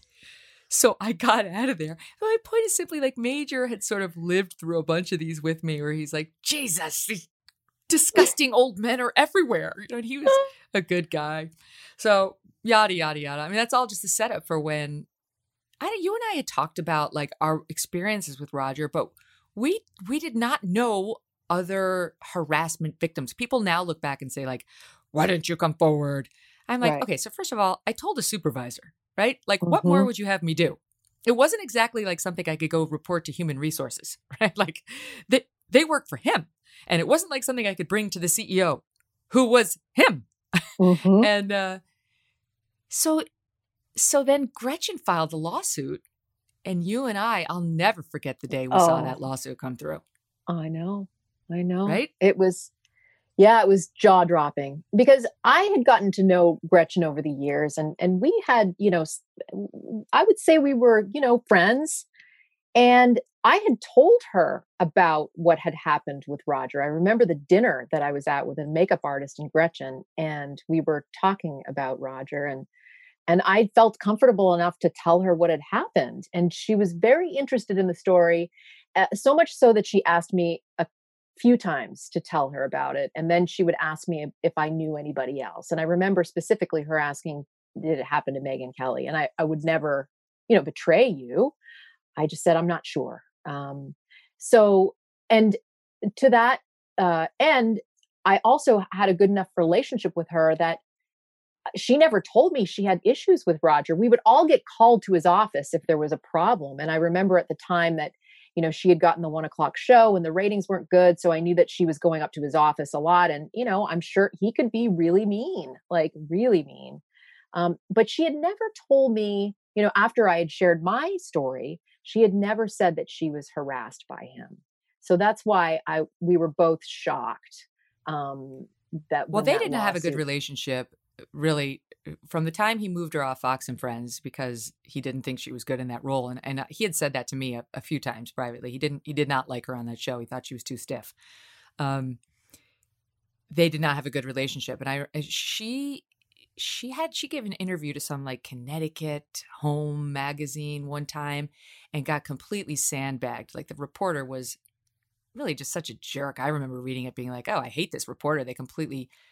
It was like a bait and switch. I thought they were talking about like her beautiful home. And it was like, you suck and everybody at Fox sucks and tell me more why everyone sucks. And she was pissed. And she blamed it on him. And I just know they had this huge fight where like, I can't remember how the F-bomb was used, but like either she told him to fuck off or he told her to fuck off or something. It just ended with an F-bomb. And I remember being like, oh, that's not good. And she was already mad. She was on the 1 o'clock or whatever it was, 2 o'clock instead of the morning show. And I don't know, from the outside, we all just thought it's not going well for her here. And it can't go well for you there if you don't get along with Roger. And, now she says it's because she wouldn't sleep with the guy. And apparently has tapes of him saying inappropriate things, which, we all could have had tapes. He did to so many things. Yeah. Yeah. Well, that's the thing is it's like, I don't know. We just didn't, when she filed that lawsuit, I think most of us were like, not sure, because she got fired. She hadn't been getting along with him. She hadn't been succeeding in terms of the ratings at all in that afternoon show, though she claimed she had been, but the truth is she hadn't. And we were skeptical, right? It was like, and we loved Roger. Like you and I had both gotten past those incidents and had many others, by then. It was like, it wasn't that unusual. So, and by the way, he never retaliated against me at all for not going along with it at all. Never. And most of the women I've now talked to about it have said the same, that he wasn't a retaliator, but it wasn't true in all cases. I'm not trying to disparage Gretchen. I'm just trying to tell the audience it was confusing when she first filed the lawsuit, because we were much more aligned with him than we were with her. It was jaw-dropping. And every instinct was to defend him and not her. Yes, absolutely. But then because you and I knew our stories, of course we were like, well, you know what? If it's happened to us, I wonder if it's happened to other people. And I had heard stories over the years of, situations. I was an office mate with someone that, would go up to his office and she would be really upset coming, down the stairs, and she never told me why. There were all these things that over the years. Wait, I want to talk to you about that. Can we talk about that? We don't have to name the person, but this is one of the things that confuses me when I look back on the Fox era. I remember this person. You called me after she came back to your shared office and she was in tears. And you're like, she just came from a meeting with him. And I was like, Janice, you got to find out why she was in tears. Like, is he doing it to other people? Like, is there a thing that we should know about? And you did. To your credit, you went to her and you were like, did something happen? And she totally denied it and was like, absolutely not. He's saying something about my career that I'm unhappy with. Like, she wanted a show and he wasn't going to give her a show, something like that. And you pressed her and you walked away convinced, okay, it really isn't that. So we were like, okay. And then after Ailes went down and he'd been fired, escorted out of the building, this person called me, and I didn't really know this person. And I was like, this is it.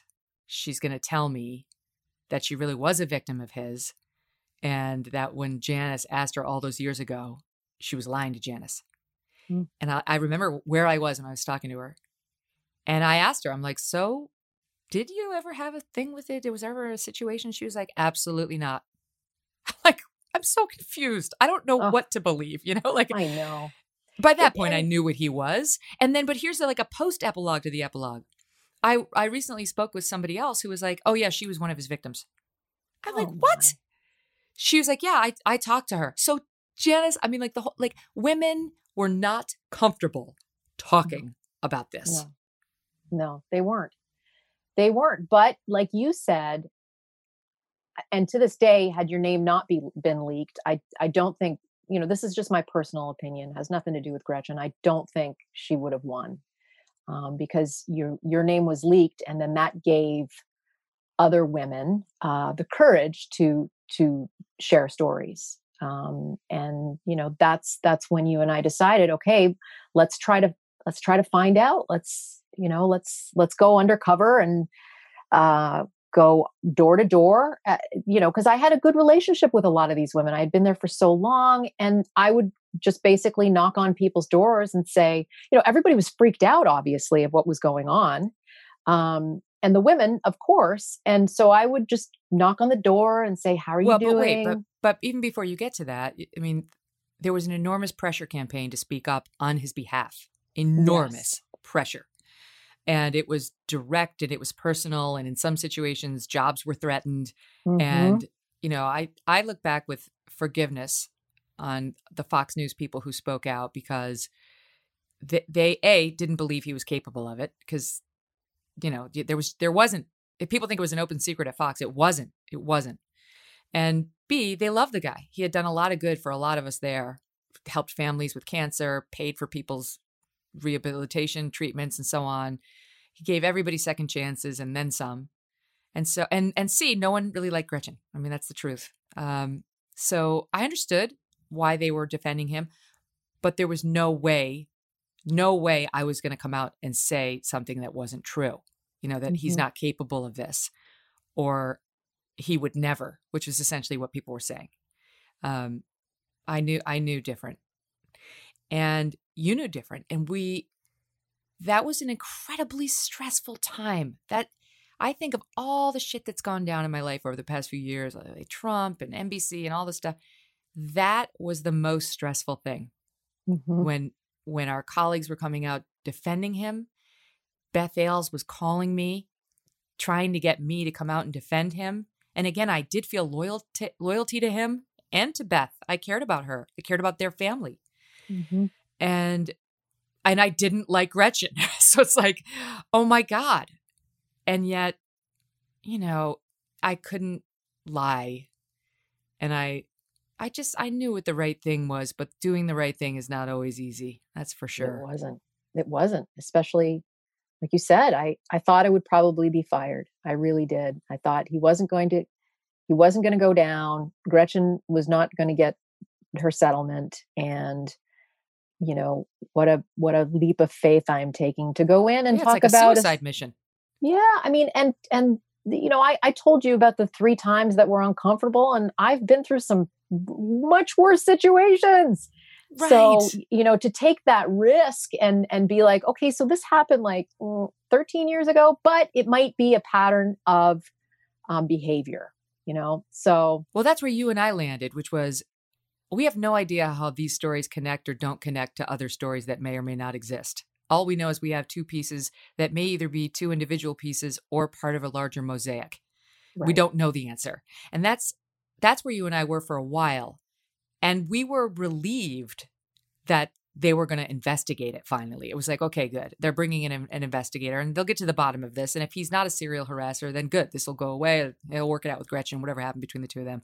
That's that. But the thing that happened that changed everything was somebody close to Ailes made the mistake of telling me that they had managed to limit the investigation to only the immediate team that had worked with Gretchen Carlson, which I knew would not include any talent. You would not be called. I would not be called, or anybody else. That was like 6 people, half of whom were guys, and low-level producers who would never have been alone with him. And, you and I talked about this at length, like, now what? Because it's one thing to be called in by the investigators and tell your story, but it's another thing entirely to raise your hand first and volunteer to tell the story. I just felt like so much more of a betrayal to be active about it instead of passive. And that I just had such a hard time getting over it. And to this day, there are some people there who haven't forgiven me for taking an active role. I mean, I remember somebody very powerful there saying to me, I said, I followed my ethical compass. And he said, loyalty is a part of ethics, Megan. And I said, I understand that, but you can be loyal to a child molester, but when you find out he's hurting people, you would betray him. You would betray that loyalty because there's a higher cause. And that's the position I felt I was in. I didn't run and make a federal case out of it when he harassed me. I did not sell him out. I didn't file a lawsuit. I didn't try to, I am woman, hear me roar. That was unheard of, by the way, at the time it was happening to us. Unheard of. So I navigated it and I fixed my situation. I went on. But this is different. Now the question is being put directly to me. Are you going to stand up and say what he did, or aren't you? Like, are you somebody who's going to have the back of a person you don't particularly love because she's twisting in the wind right now? And anyway, it was just, you and I talked about it, and we talked about, well, what if it's just us 2? Like, what if we really aren't part of a mosaic? It sure would be easier if we thought there were others. And like, if he is a serial harasser, there will be. And that's where Janice Dean, that's where like you made all the difference. Going back to your earlier comment about how you were in a non-threatening role, you were the meteorologist. That's why everybody would talk to you. You had prior to this moment, you had great relationships. I had very solid friendships there too, but I think maybe people felt more threatened by me. I was in a sort of more powerful role, and most people just kind of don't want to bother you when you're in a role like that. They think, you'll get annoyed, or I don't know what it was, but I would say you were just a soft place to fall. You were always a soft place to fall in my life and still are. And you project that to the world. They just know that about you. So people started calling you, and you started gently reaching out to people. And lo and behold, there they were. This underground stiletto army of women who said, Yep. Me too. Yep. Before there was even a Me Too. Yep. Very brave, very brave, very brave. But we couldn't have done it. We would not have done it without you, I still feel so bad when I look back on it, though, Janice. I feel like,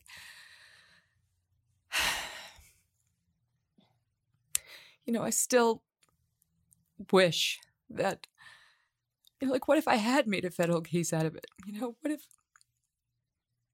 What if I had thrown caution to the wind and just thought, I'm just going to make sure right now he's not this other thing. That some of the women who came after might not have had to deal with it. And even now, I have concerns the other way. I don't regret anything we did, but I do feel like I was disloyal. I still have that in me. There's like a cult mentality at Fox about you don't turn against the family, and you certainly don't turn against the patriarch of the family. And I still feel like I did betray him, and in a way them, and I understand why they don't like me. Like some of these guys who are still there. Do you ever wrestle with that either way? Yeah. I mean, there were people that I remember doing interviews saying that, these women are liars, like close to me, people I worked with that I loved, that were basically saying they're liars. I think about that. I think forgiveness is important. It's something I've learned to have more of over the years. I try to, forgive people. And we have to, forgive ourselves too. To this day, I wonder sometimes, was he that monster?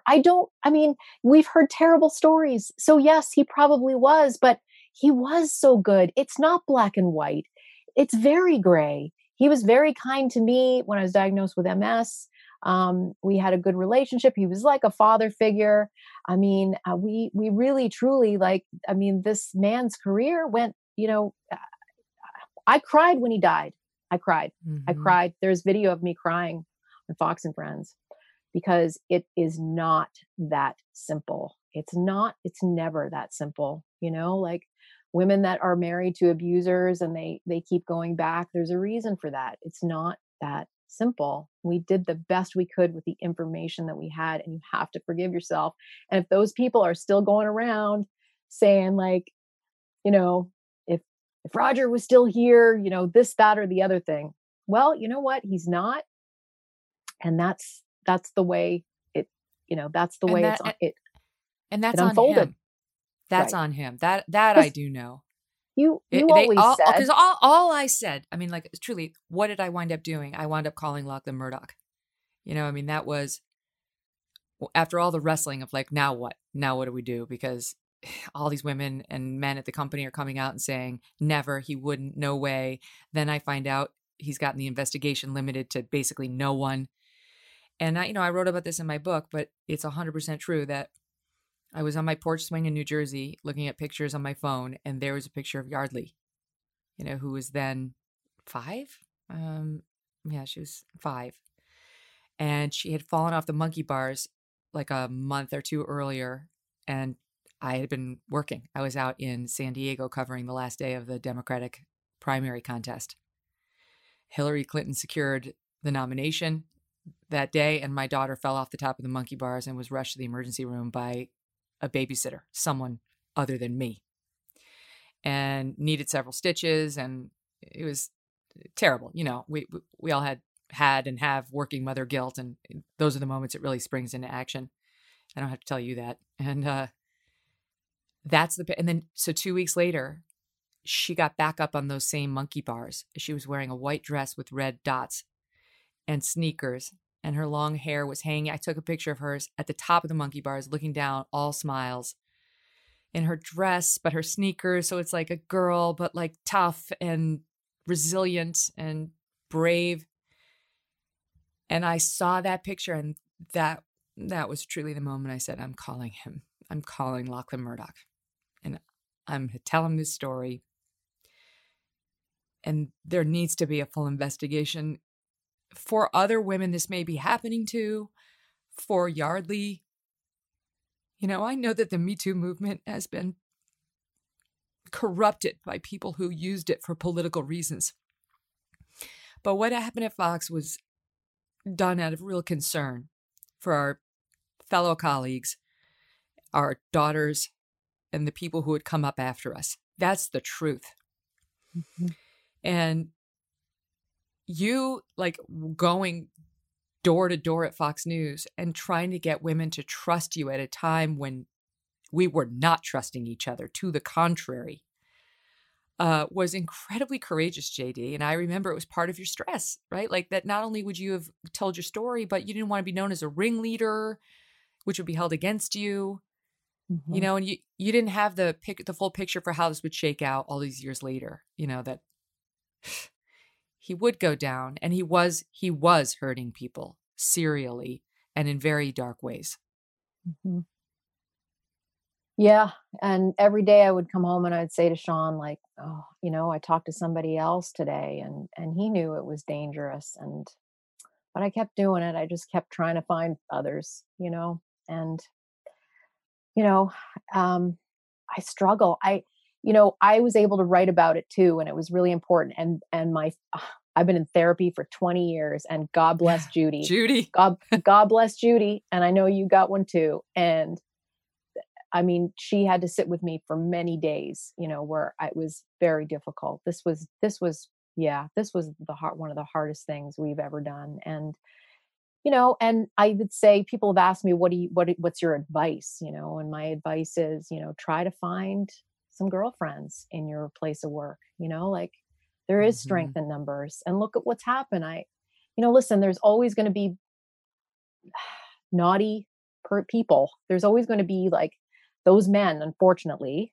But I do believe we're trying to turn a corner where it's safer, I hope.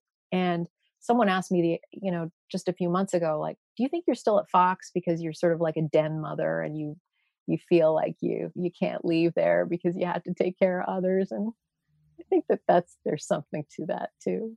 Mm-hmm. That is who you are. I mean, that was one of my main complaints about the movie Bombshell, that I didn't have anything to do with, was that your role didn't get its proper due. But no one knew. It's okay. Listen, I mean, but who cares? The bottom line is, what, for better or for worse, the story is, it's history. It's a historic movement that where women got together and tried to do the right thing. That's the bottom line, is they just tried to do the right thing.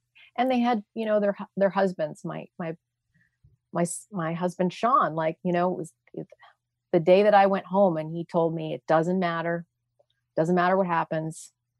You're going to lose your job. We'll figure it out. You have to go in and tell your story. That's what it's about. Same. Honestly, Doug never hesitated. He was like, "Hun, you always know the right thing to do. And if this is what you feel is the right thing, go do it." Mm-hmm. You and I saw the movie together. We were holding hands. I think we cried throughout the entire thing. Yeah. Right? Like, that night was so emotional.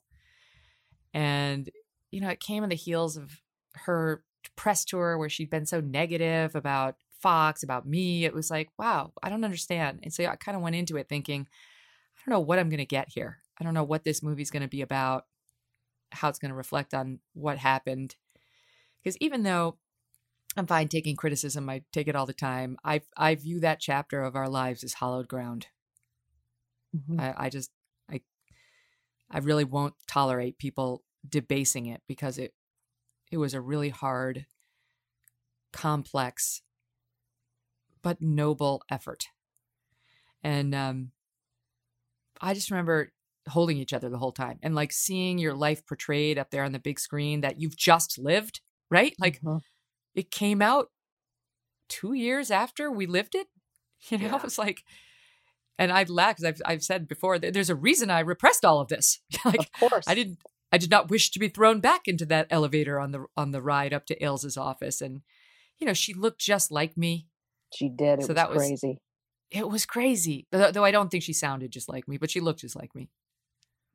No, you have a very distinctive voice. She tried. There were times where she tried to get it right, but it failed. Well, she was sort of, she went down here. Right. And I can go down there if I want, but I can also go up here. I can go all over. It was jarring. Amazing. It was jarring. It was jarring how much she looked like you. But I will say that I was disappointed when she would do these press junkets, and she would be, people would say, well, how do you cover her? Like, F off, just screw off. You have no idea. You've never even met each other before. And she takes this, well, it was a role, and it was, bleh. You people have no idea what we went through. Like, really, you're just actors. Yeah, she's never met me. She gave some interviews sort of saying, when Megyn Kelly walks into a room, I'm like, what do you, she would describe what I'm like, we don't know each other. How do you know what I'm like when I walk into a room? You have no idea. But the only thing she really said that upset me, and for the most part, I thought, she was classy and she handled herself very well. But the only thing she said that I did have an issue with was, somebody at one of those Q&As after the fact said something like, well, if Megyn Kelly, she got harassed, why didn't she come forward when it happened? Mm-hmm. And if she really knew the story, she would have responded by saying she did come forward. She did. She went to a supervisor and told the story, and they didn't do anything.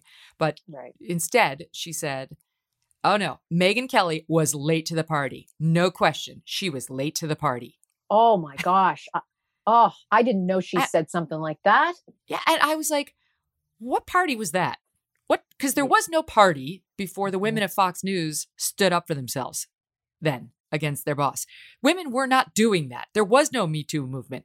Like, were you late to the party in Hollywood with Harvey Weinstein when Rose McGowan came out and accused Harvey Weinstein of raping her? Was she late to the party? And it was like, that is the one problem I have with, sort of comments about like that, because, and even the movie where they had this young woman blame her harassment, some fictional woman, on me in the movie. That's just never the way this movement shook out. No woman who has come forward to say Me Too has then turned around, let's say she's victim number 16, and blamed victims 1 through 15. The blame goes on the guy doing it, and the system that protects him. It doesn't go on the other victims who up until now didn't even see standing up as an option, right? Like, late to what party? Seriously, like, what? I mean, when it happened to me, I kept a journal and kept a record. I consulted a lawyer and opened up a case file. I went to my supervisor and told. I confided in other colleagues. What more should I have done? Right? I can argue both sides. I can beat myself up and say I should have set myself on fire to call attention to it. But realistically, the lawyer in me knows that was an impossibility. He was the most powerful man in news. It was an impossibility. And there was no clear roadmap for doing that and having any sort of meaningful professional life thereafter, Yeah, I mean, absolutely. I agree. You just do the best you can with the circumstances that you're under and, the experience that you've had before that. And like I said, I mean, what I went through with Roger, I could tell many stories of other terrible men that have done way worse. And I always, through my career, just tried to either get away from it or just forge through and, just hope that I had the ability, the wherewithal to make the right decision. So no one, I used to be bothered by that too. Like, oh, why didn't you quit? Well, you know what? That's a really complicated answer. Would you really like to spend some time with me and find out why I didn't quit instead of just judging me? So I don't know about you. You know, we both wrote about it. I don't think I could ever, I can't read what I wrote. Are you able to do that? No, I just never go can't. back and read it. Nope. I can't do it. I mean, I was actually not nervous, but anxious about our conversation just because, you know, we watched that movie and I was in hysterics afterwards, almost, you know, sort of panic attack. Sean was there and I just had to like go get some air. It's very difficult. And this is the first time we've talked about it together publicly. When you released your book, I wasn't on the air. And when I did my reaction to the Bombshell movie, which is on YouTube, I couldn't have you because you're at Fox. And it was, you know, I felt it would be futile to ask them for you about that particular subject. I knew we'd get a day. And to Fox's credit, they're letting you be here now. And they did let you write about it. They let me write about it. And, you know, I will just say one other thing. I mean, not for nothing, but perhaps appropriately, in order to get you here, we had to ask for permission from Irina Briganti, who's the head of PR at Fox. And she's in the movie Bombshell. And I've publicly said unkind things about her because I didn't think she was supportive of the women at Fox during the whole thing. And she's denied, you know, my charges against her and so on. But I will tell you now, I look at her differently. And not just because she let you come on the show. I actually see Irina as having been victimized by him too. You know, he controlled her world, her paycheck, everything, and her entire career. And that situation was so pressure filled. You know, her, you know, expected to be loyal to him. That's what was expected. That prior to that day, during that time, and for a while thereafter. And so I'm sure it was an enormous challenge for her to handle too. And she probably had no one to talk to about it. And I'll tell you what really made me reevaluate her, which my 2 years at NBC. If you really want to love the way somebody handles PR, like she's a master at it, you know, like I have newfound respect for how she handles incoming attacks on her talent because, you know, she does sort of sit in a room all day with a machine gun trained on the outside world as they come after Fox. Sometimes the machine gun can kind of waver inside a little, but nobody's perfect. And anyway, just for the record, since I've said unkind things about her, I kind of wanted to get it on the record that I think I understand her better. And maybe one of these days I'll go have a cocktail or something, JD. She's always been good to me. She's always been very kind. And I'm grateful for that, you know, like, especially with the Cuomo stuff, you know, this is difficult for Fox too, because, you know, I'm going out there and I'm trying to be an advocate. That's a strange place for Fox to be in, or somebody in PR that's trying to, you know, I'm essentially like a talent that works there, but I'm also somebody that's very vocal about the governor of New York. For them to be, you know, very open and very willing to, you know, let me do that on behalf of my family, I'm grateful. I'm so grateful. And she's certainly been one of the people that has, you know, spoken on my behalf. Well, if you get in a dogfight, she's a great person to have on your team. That's for sure. To be in the bunker with you, to mix my metaphors. Can we talk just for a minute about being on camera and aging? You turned 50 in May. I'm staring down it right now, right? It's coming. Next Wednesday, JD, November 18th. I know. I turn 50. But I'm actually okay. I consider it my fuck it 50s, and I'm saying, bring it on. Bring it. You look amazing. Listen, I'm there. I'm glad I'm there. I'm embracing it. Talk to me when I'm 60. We'll see how that goes. But, you know, but it's hard. But listen, it's hard. We're in a business where we are looked at on a daily basis. You try to look your best. You know, I've always had a pretty good gene pool. I've definitely like struggled with my weight over the years. I've gotten to a point where it's like, I'm not going to be a thin mint, but I'm okay with that. I'm all right. I just want to be healthy for my family. But yes, of course, you try to do things that are going to, you know, stop the aging process a little bit. And I know what you're getting to. I mean, listen. Well, listen, I mean, you and I always talk about like cosmetic options, right? Like we don't want to go under the knife necessarily, although I'm not opposed. But like I have Botox. I don't like filler.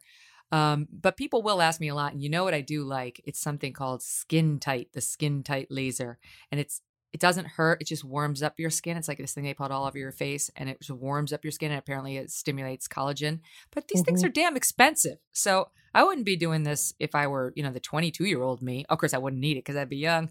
But anyway, so it's expensive. I'll say that up front, but it does work. And so obviously when you're on camera, there's even more pressure to stay looking good. And you and I talked about one of your insecurities, which was your neck. You had some lines going like from left to right. Like a tree across trunk. your neck. They were not like a tree Yes, let's trunk. be honest. I mean, even when I was a kid, I had these like weird, there's an actual like real name for what it's called, but I refuse to find out what it's called. It's just like tree trunk lines. You don't need to know. And of course, when I get older, it's more prominent because on top of those tree trunk lines, there's like, crepey skin. And, since I met my husband, he always knew. Like, it was so funny because when I was talking to him just a few years ago, talking about maybe getting a neck lift, not a facelift, just a neck lift, because I hate my neck. I'm definitely going to get a facelift. When I turn 60, I'm totally getting a facelift. I'm just putting that out there right now. I'm going to be like Kris Jenner. Like, I'm going to walk everybody through it. You can see the before and after. I think by that time, they'll probably have perfected it a little bit because, I will look at stars that have gotten stuff done and been like, it looks good, weird. But there's something weird about it. They look like they've been pulled too tightly. Something. But I love Dolly Parton, like from the very beginning, like 20 years ago. She's like, I've been nipped, tucked, and sucked, she's totally embraced it. As she says in the character of Steel Magnolias when she's in that movie, it takes some effort to look like this. That's right. And it's true. It's very true. And my husband has always known that I've had this issue with my neck. So I always would ask the doctor who would do the Botox. I do Botox, and I'm open with that. I've never done the filler before, but I would always say to him, like, have they come out with anything that can do something with this? And I would like, this neck of mine.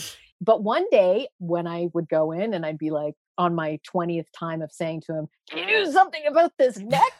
He said, you know what? What? And he told me about this procedure that was like newly out, and it was quote unquote non-invasive. So it's not really a facelift. It wouldn't take weeks and weeks of recovery time. It was, it was in the office and you would be put under anesthesia. But it was a very simple procedure, in and out. And you would need a long weekend to kind of recover from it. I'm like, sign me up, doc. Sounds amazing. Mm-hmm.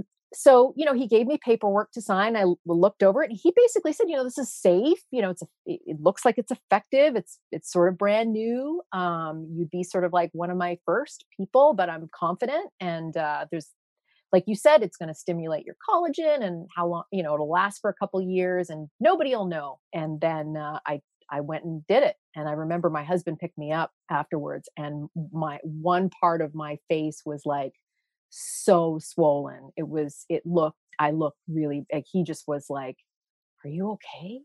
Like, oh, okay. And I wasn't okay. I was, it went wrong. It went wrong. And, a few years later, I'm learning that even though I signed on the dotted line to all of these risks undergoing a procedure like this, it was very invasive. The doctor used heat to intentionally destroy tissue. He cut my skin. I have scars on my neck from the place where he went in with a tube. And I'm learning about the device. The device was very controversial and went through FDA loopholes to be considered quote unquote quote safe, but it wasn't safe. It's called Face Tight and Fractora. So it was these two combined things, and both procedures use a medical device by this company called Invasix. So I'm learning about these things because I am involved in a lawsuit with several other women. I remember after this happened to you, you were like, MK, it's like, of course you're following and you're worried when your friend gets a cosmetic procedure, and you just assume it's going to turn out right. But like, I always thought, and I think you thought, the biggest risk was like, maybe it's just like, it won't work that well, or, maybe there's like a little downtime afterward, whatever. Not that like something's going to really go wrong. And we met at Sarah Beth's, and it looked like you had Bell's palsy. And it was like, oh, what's going on? You like the one side of your mouth, the left side, would not lift. You would smile and it would only go up, and the left side wouldn't move at all. It's like, it was terrifying. No. So I've only had 2 anxiety, panic attacks in my life. The one was the Roger Ailes thing, and the second one was doing this procedure. I was off work for 2 months. I remember the day I tried to go back to work, and it looked okay when I wasn't talking, but when you're on television, you project, right? You're not just in a conversation. You're like, here's the West Coast and there's a storm coming in from the Pacific. You're exaggerated. And I just remember I was slurring my words. It sounded like I was drunk, and the side of my face was not working properly. And I was mortified. I turned to one side for the whole report because I was just so freaked out that I was deformed on television. When you had to go over to like the West Coast of the map, you were like, nope, just nope. You can figure it out. It's way over there by California. Exactly. Thankfully, my bosses, Lauren Pedersen and Suzanne Scott had to know as well. And they were so supportive, and I just felt so embarrassed. I was afraid to tell my mom. I remember, it was really, I just thought to myself, all these things going through your mind, like, how could I be that vain to do something like this?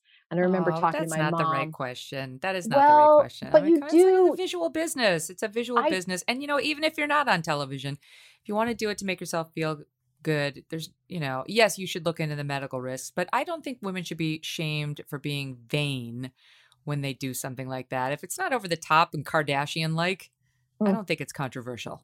My bottom line here is absolutely do what makes you feel good. I'm not against, plastic surgery or any of those helpers that make us feel good and look good. I guess my bottom line is, read what you're signing to. And before I was always like, well, I blame myself because I signed away, but I did not know some of the details on the equipment that was used on me, which was not safe. And that's why, many of us are trying to, do something because,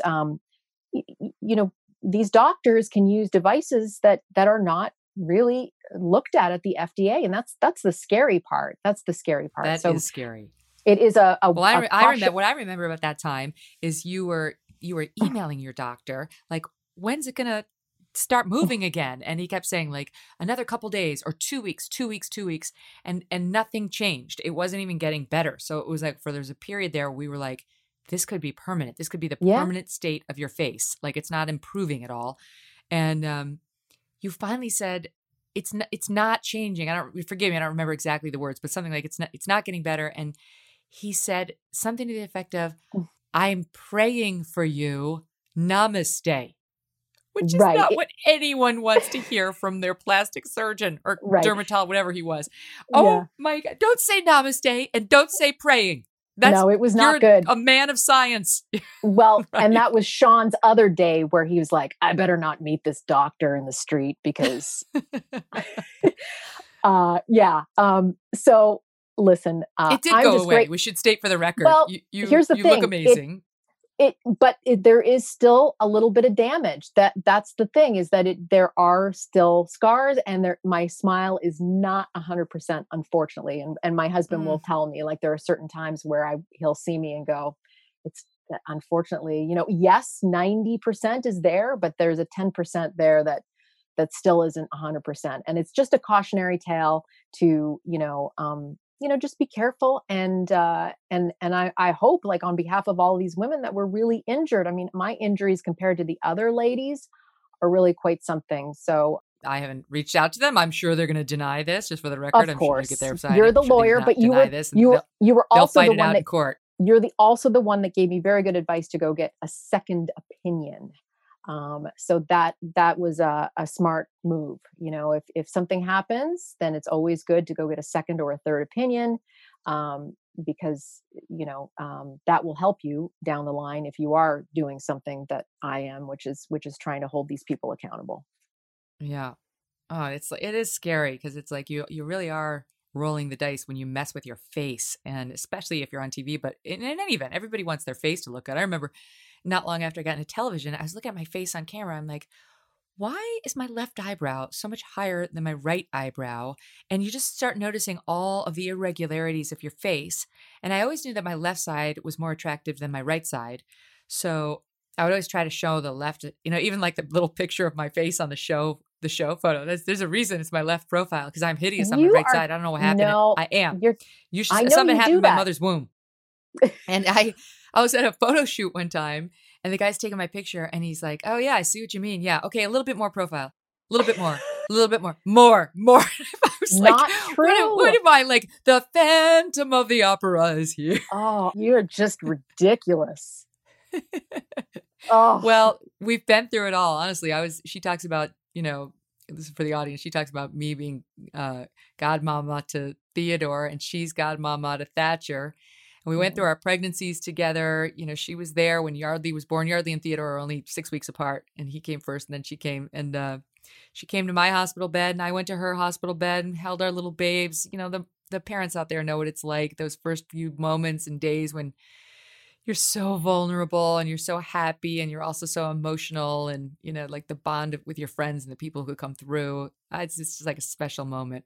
I have to tell the story. This is a great lead into when I was in the hospital with Theodore, and you were very pregnant, and Sean had to go. Well, he had to go do something with Matthew because I had another boy who was 2 years old at the time. So he had to go somewhere, and I was alone in the hospital room. And man, I feel for women when it comes to this. Like, you don't know no matter how many times you do it, being alone in the hospital with your baby who's crying and you don't quite know what to do, and you're trying to get the breastfeeding right, and there's so much pressure on you. And I was sitting there, I was probably almost like in tears myself, because Theodore was like crying and crying, and it was late, like you were coming after your show, and he was crying, and you walked in, and I just remember you just came over and you scooped him up and you just started singing to him. And I think it was like, da, da, da, da, da, da, da. On a star, yes, carry moonbeams home in a jar, and yes. be better off than you are. Right. So that was you a song started, Doug's dad used to love. Well, you sang that to him and he stopped crying, and I was just like, oh, you're the godmother. You're the godmother.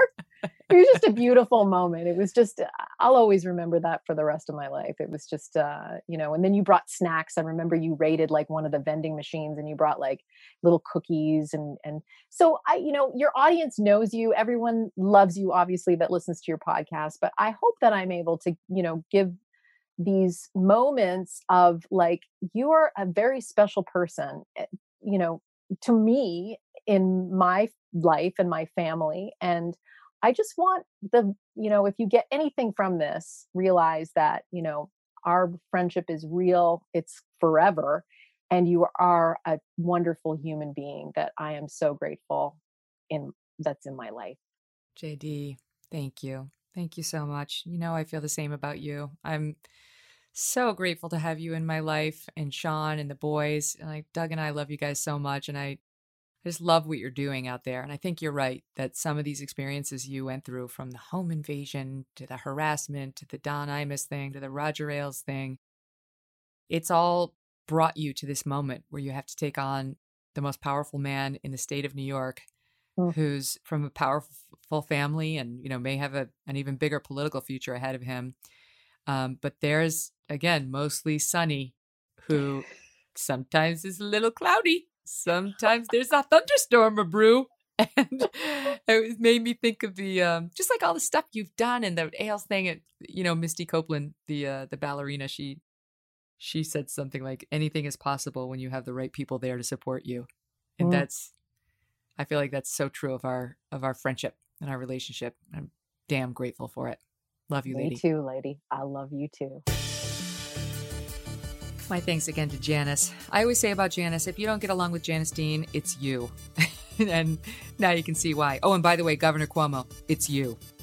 Before we go, today's episode was brought to you in part by Black Rifle Coffee. Roasted by veterans, Black Rifle Coffee is the freshest brew in America. Go to blackriflecoffee.com/MK to get yours now. Don't forget to tune into the show on Monday. Very excited to be talking to Professor Glenn Lowry and Coleman Hughes, superstars, together. I have so much I want to go over with them. They are two of the smartest people. I listened to them all summer long when we were going through all the riots and stuff, and I just learned so much, and I've been dying to bring them to you, and I'm thrilled I get to talk to them together. So please don't miss that. And you can make sure you don't miss that by subscribing to the show. Do it now. Just subscribe, and then you have to download the show, rate the show 5 stars if you please. And if you want to add a review in there, I would love to hear from you. Really would love to hear you. Love to hear the reactions to the show or any particular thoughts you have. And I hope in the meantime, you have a great weekend. Thanks for listening to The Megyn Kelly Show. No BS, no agenda, and no fear. The Megyn Kelly Show is a Devil May Care media production in collaboration with Red Seat Ventures.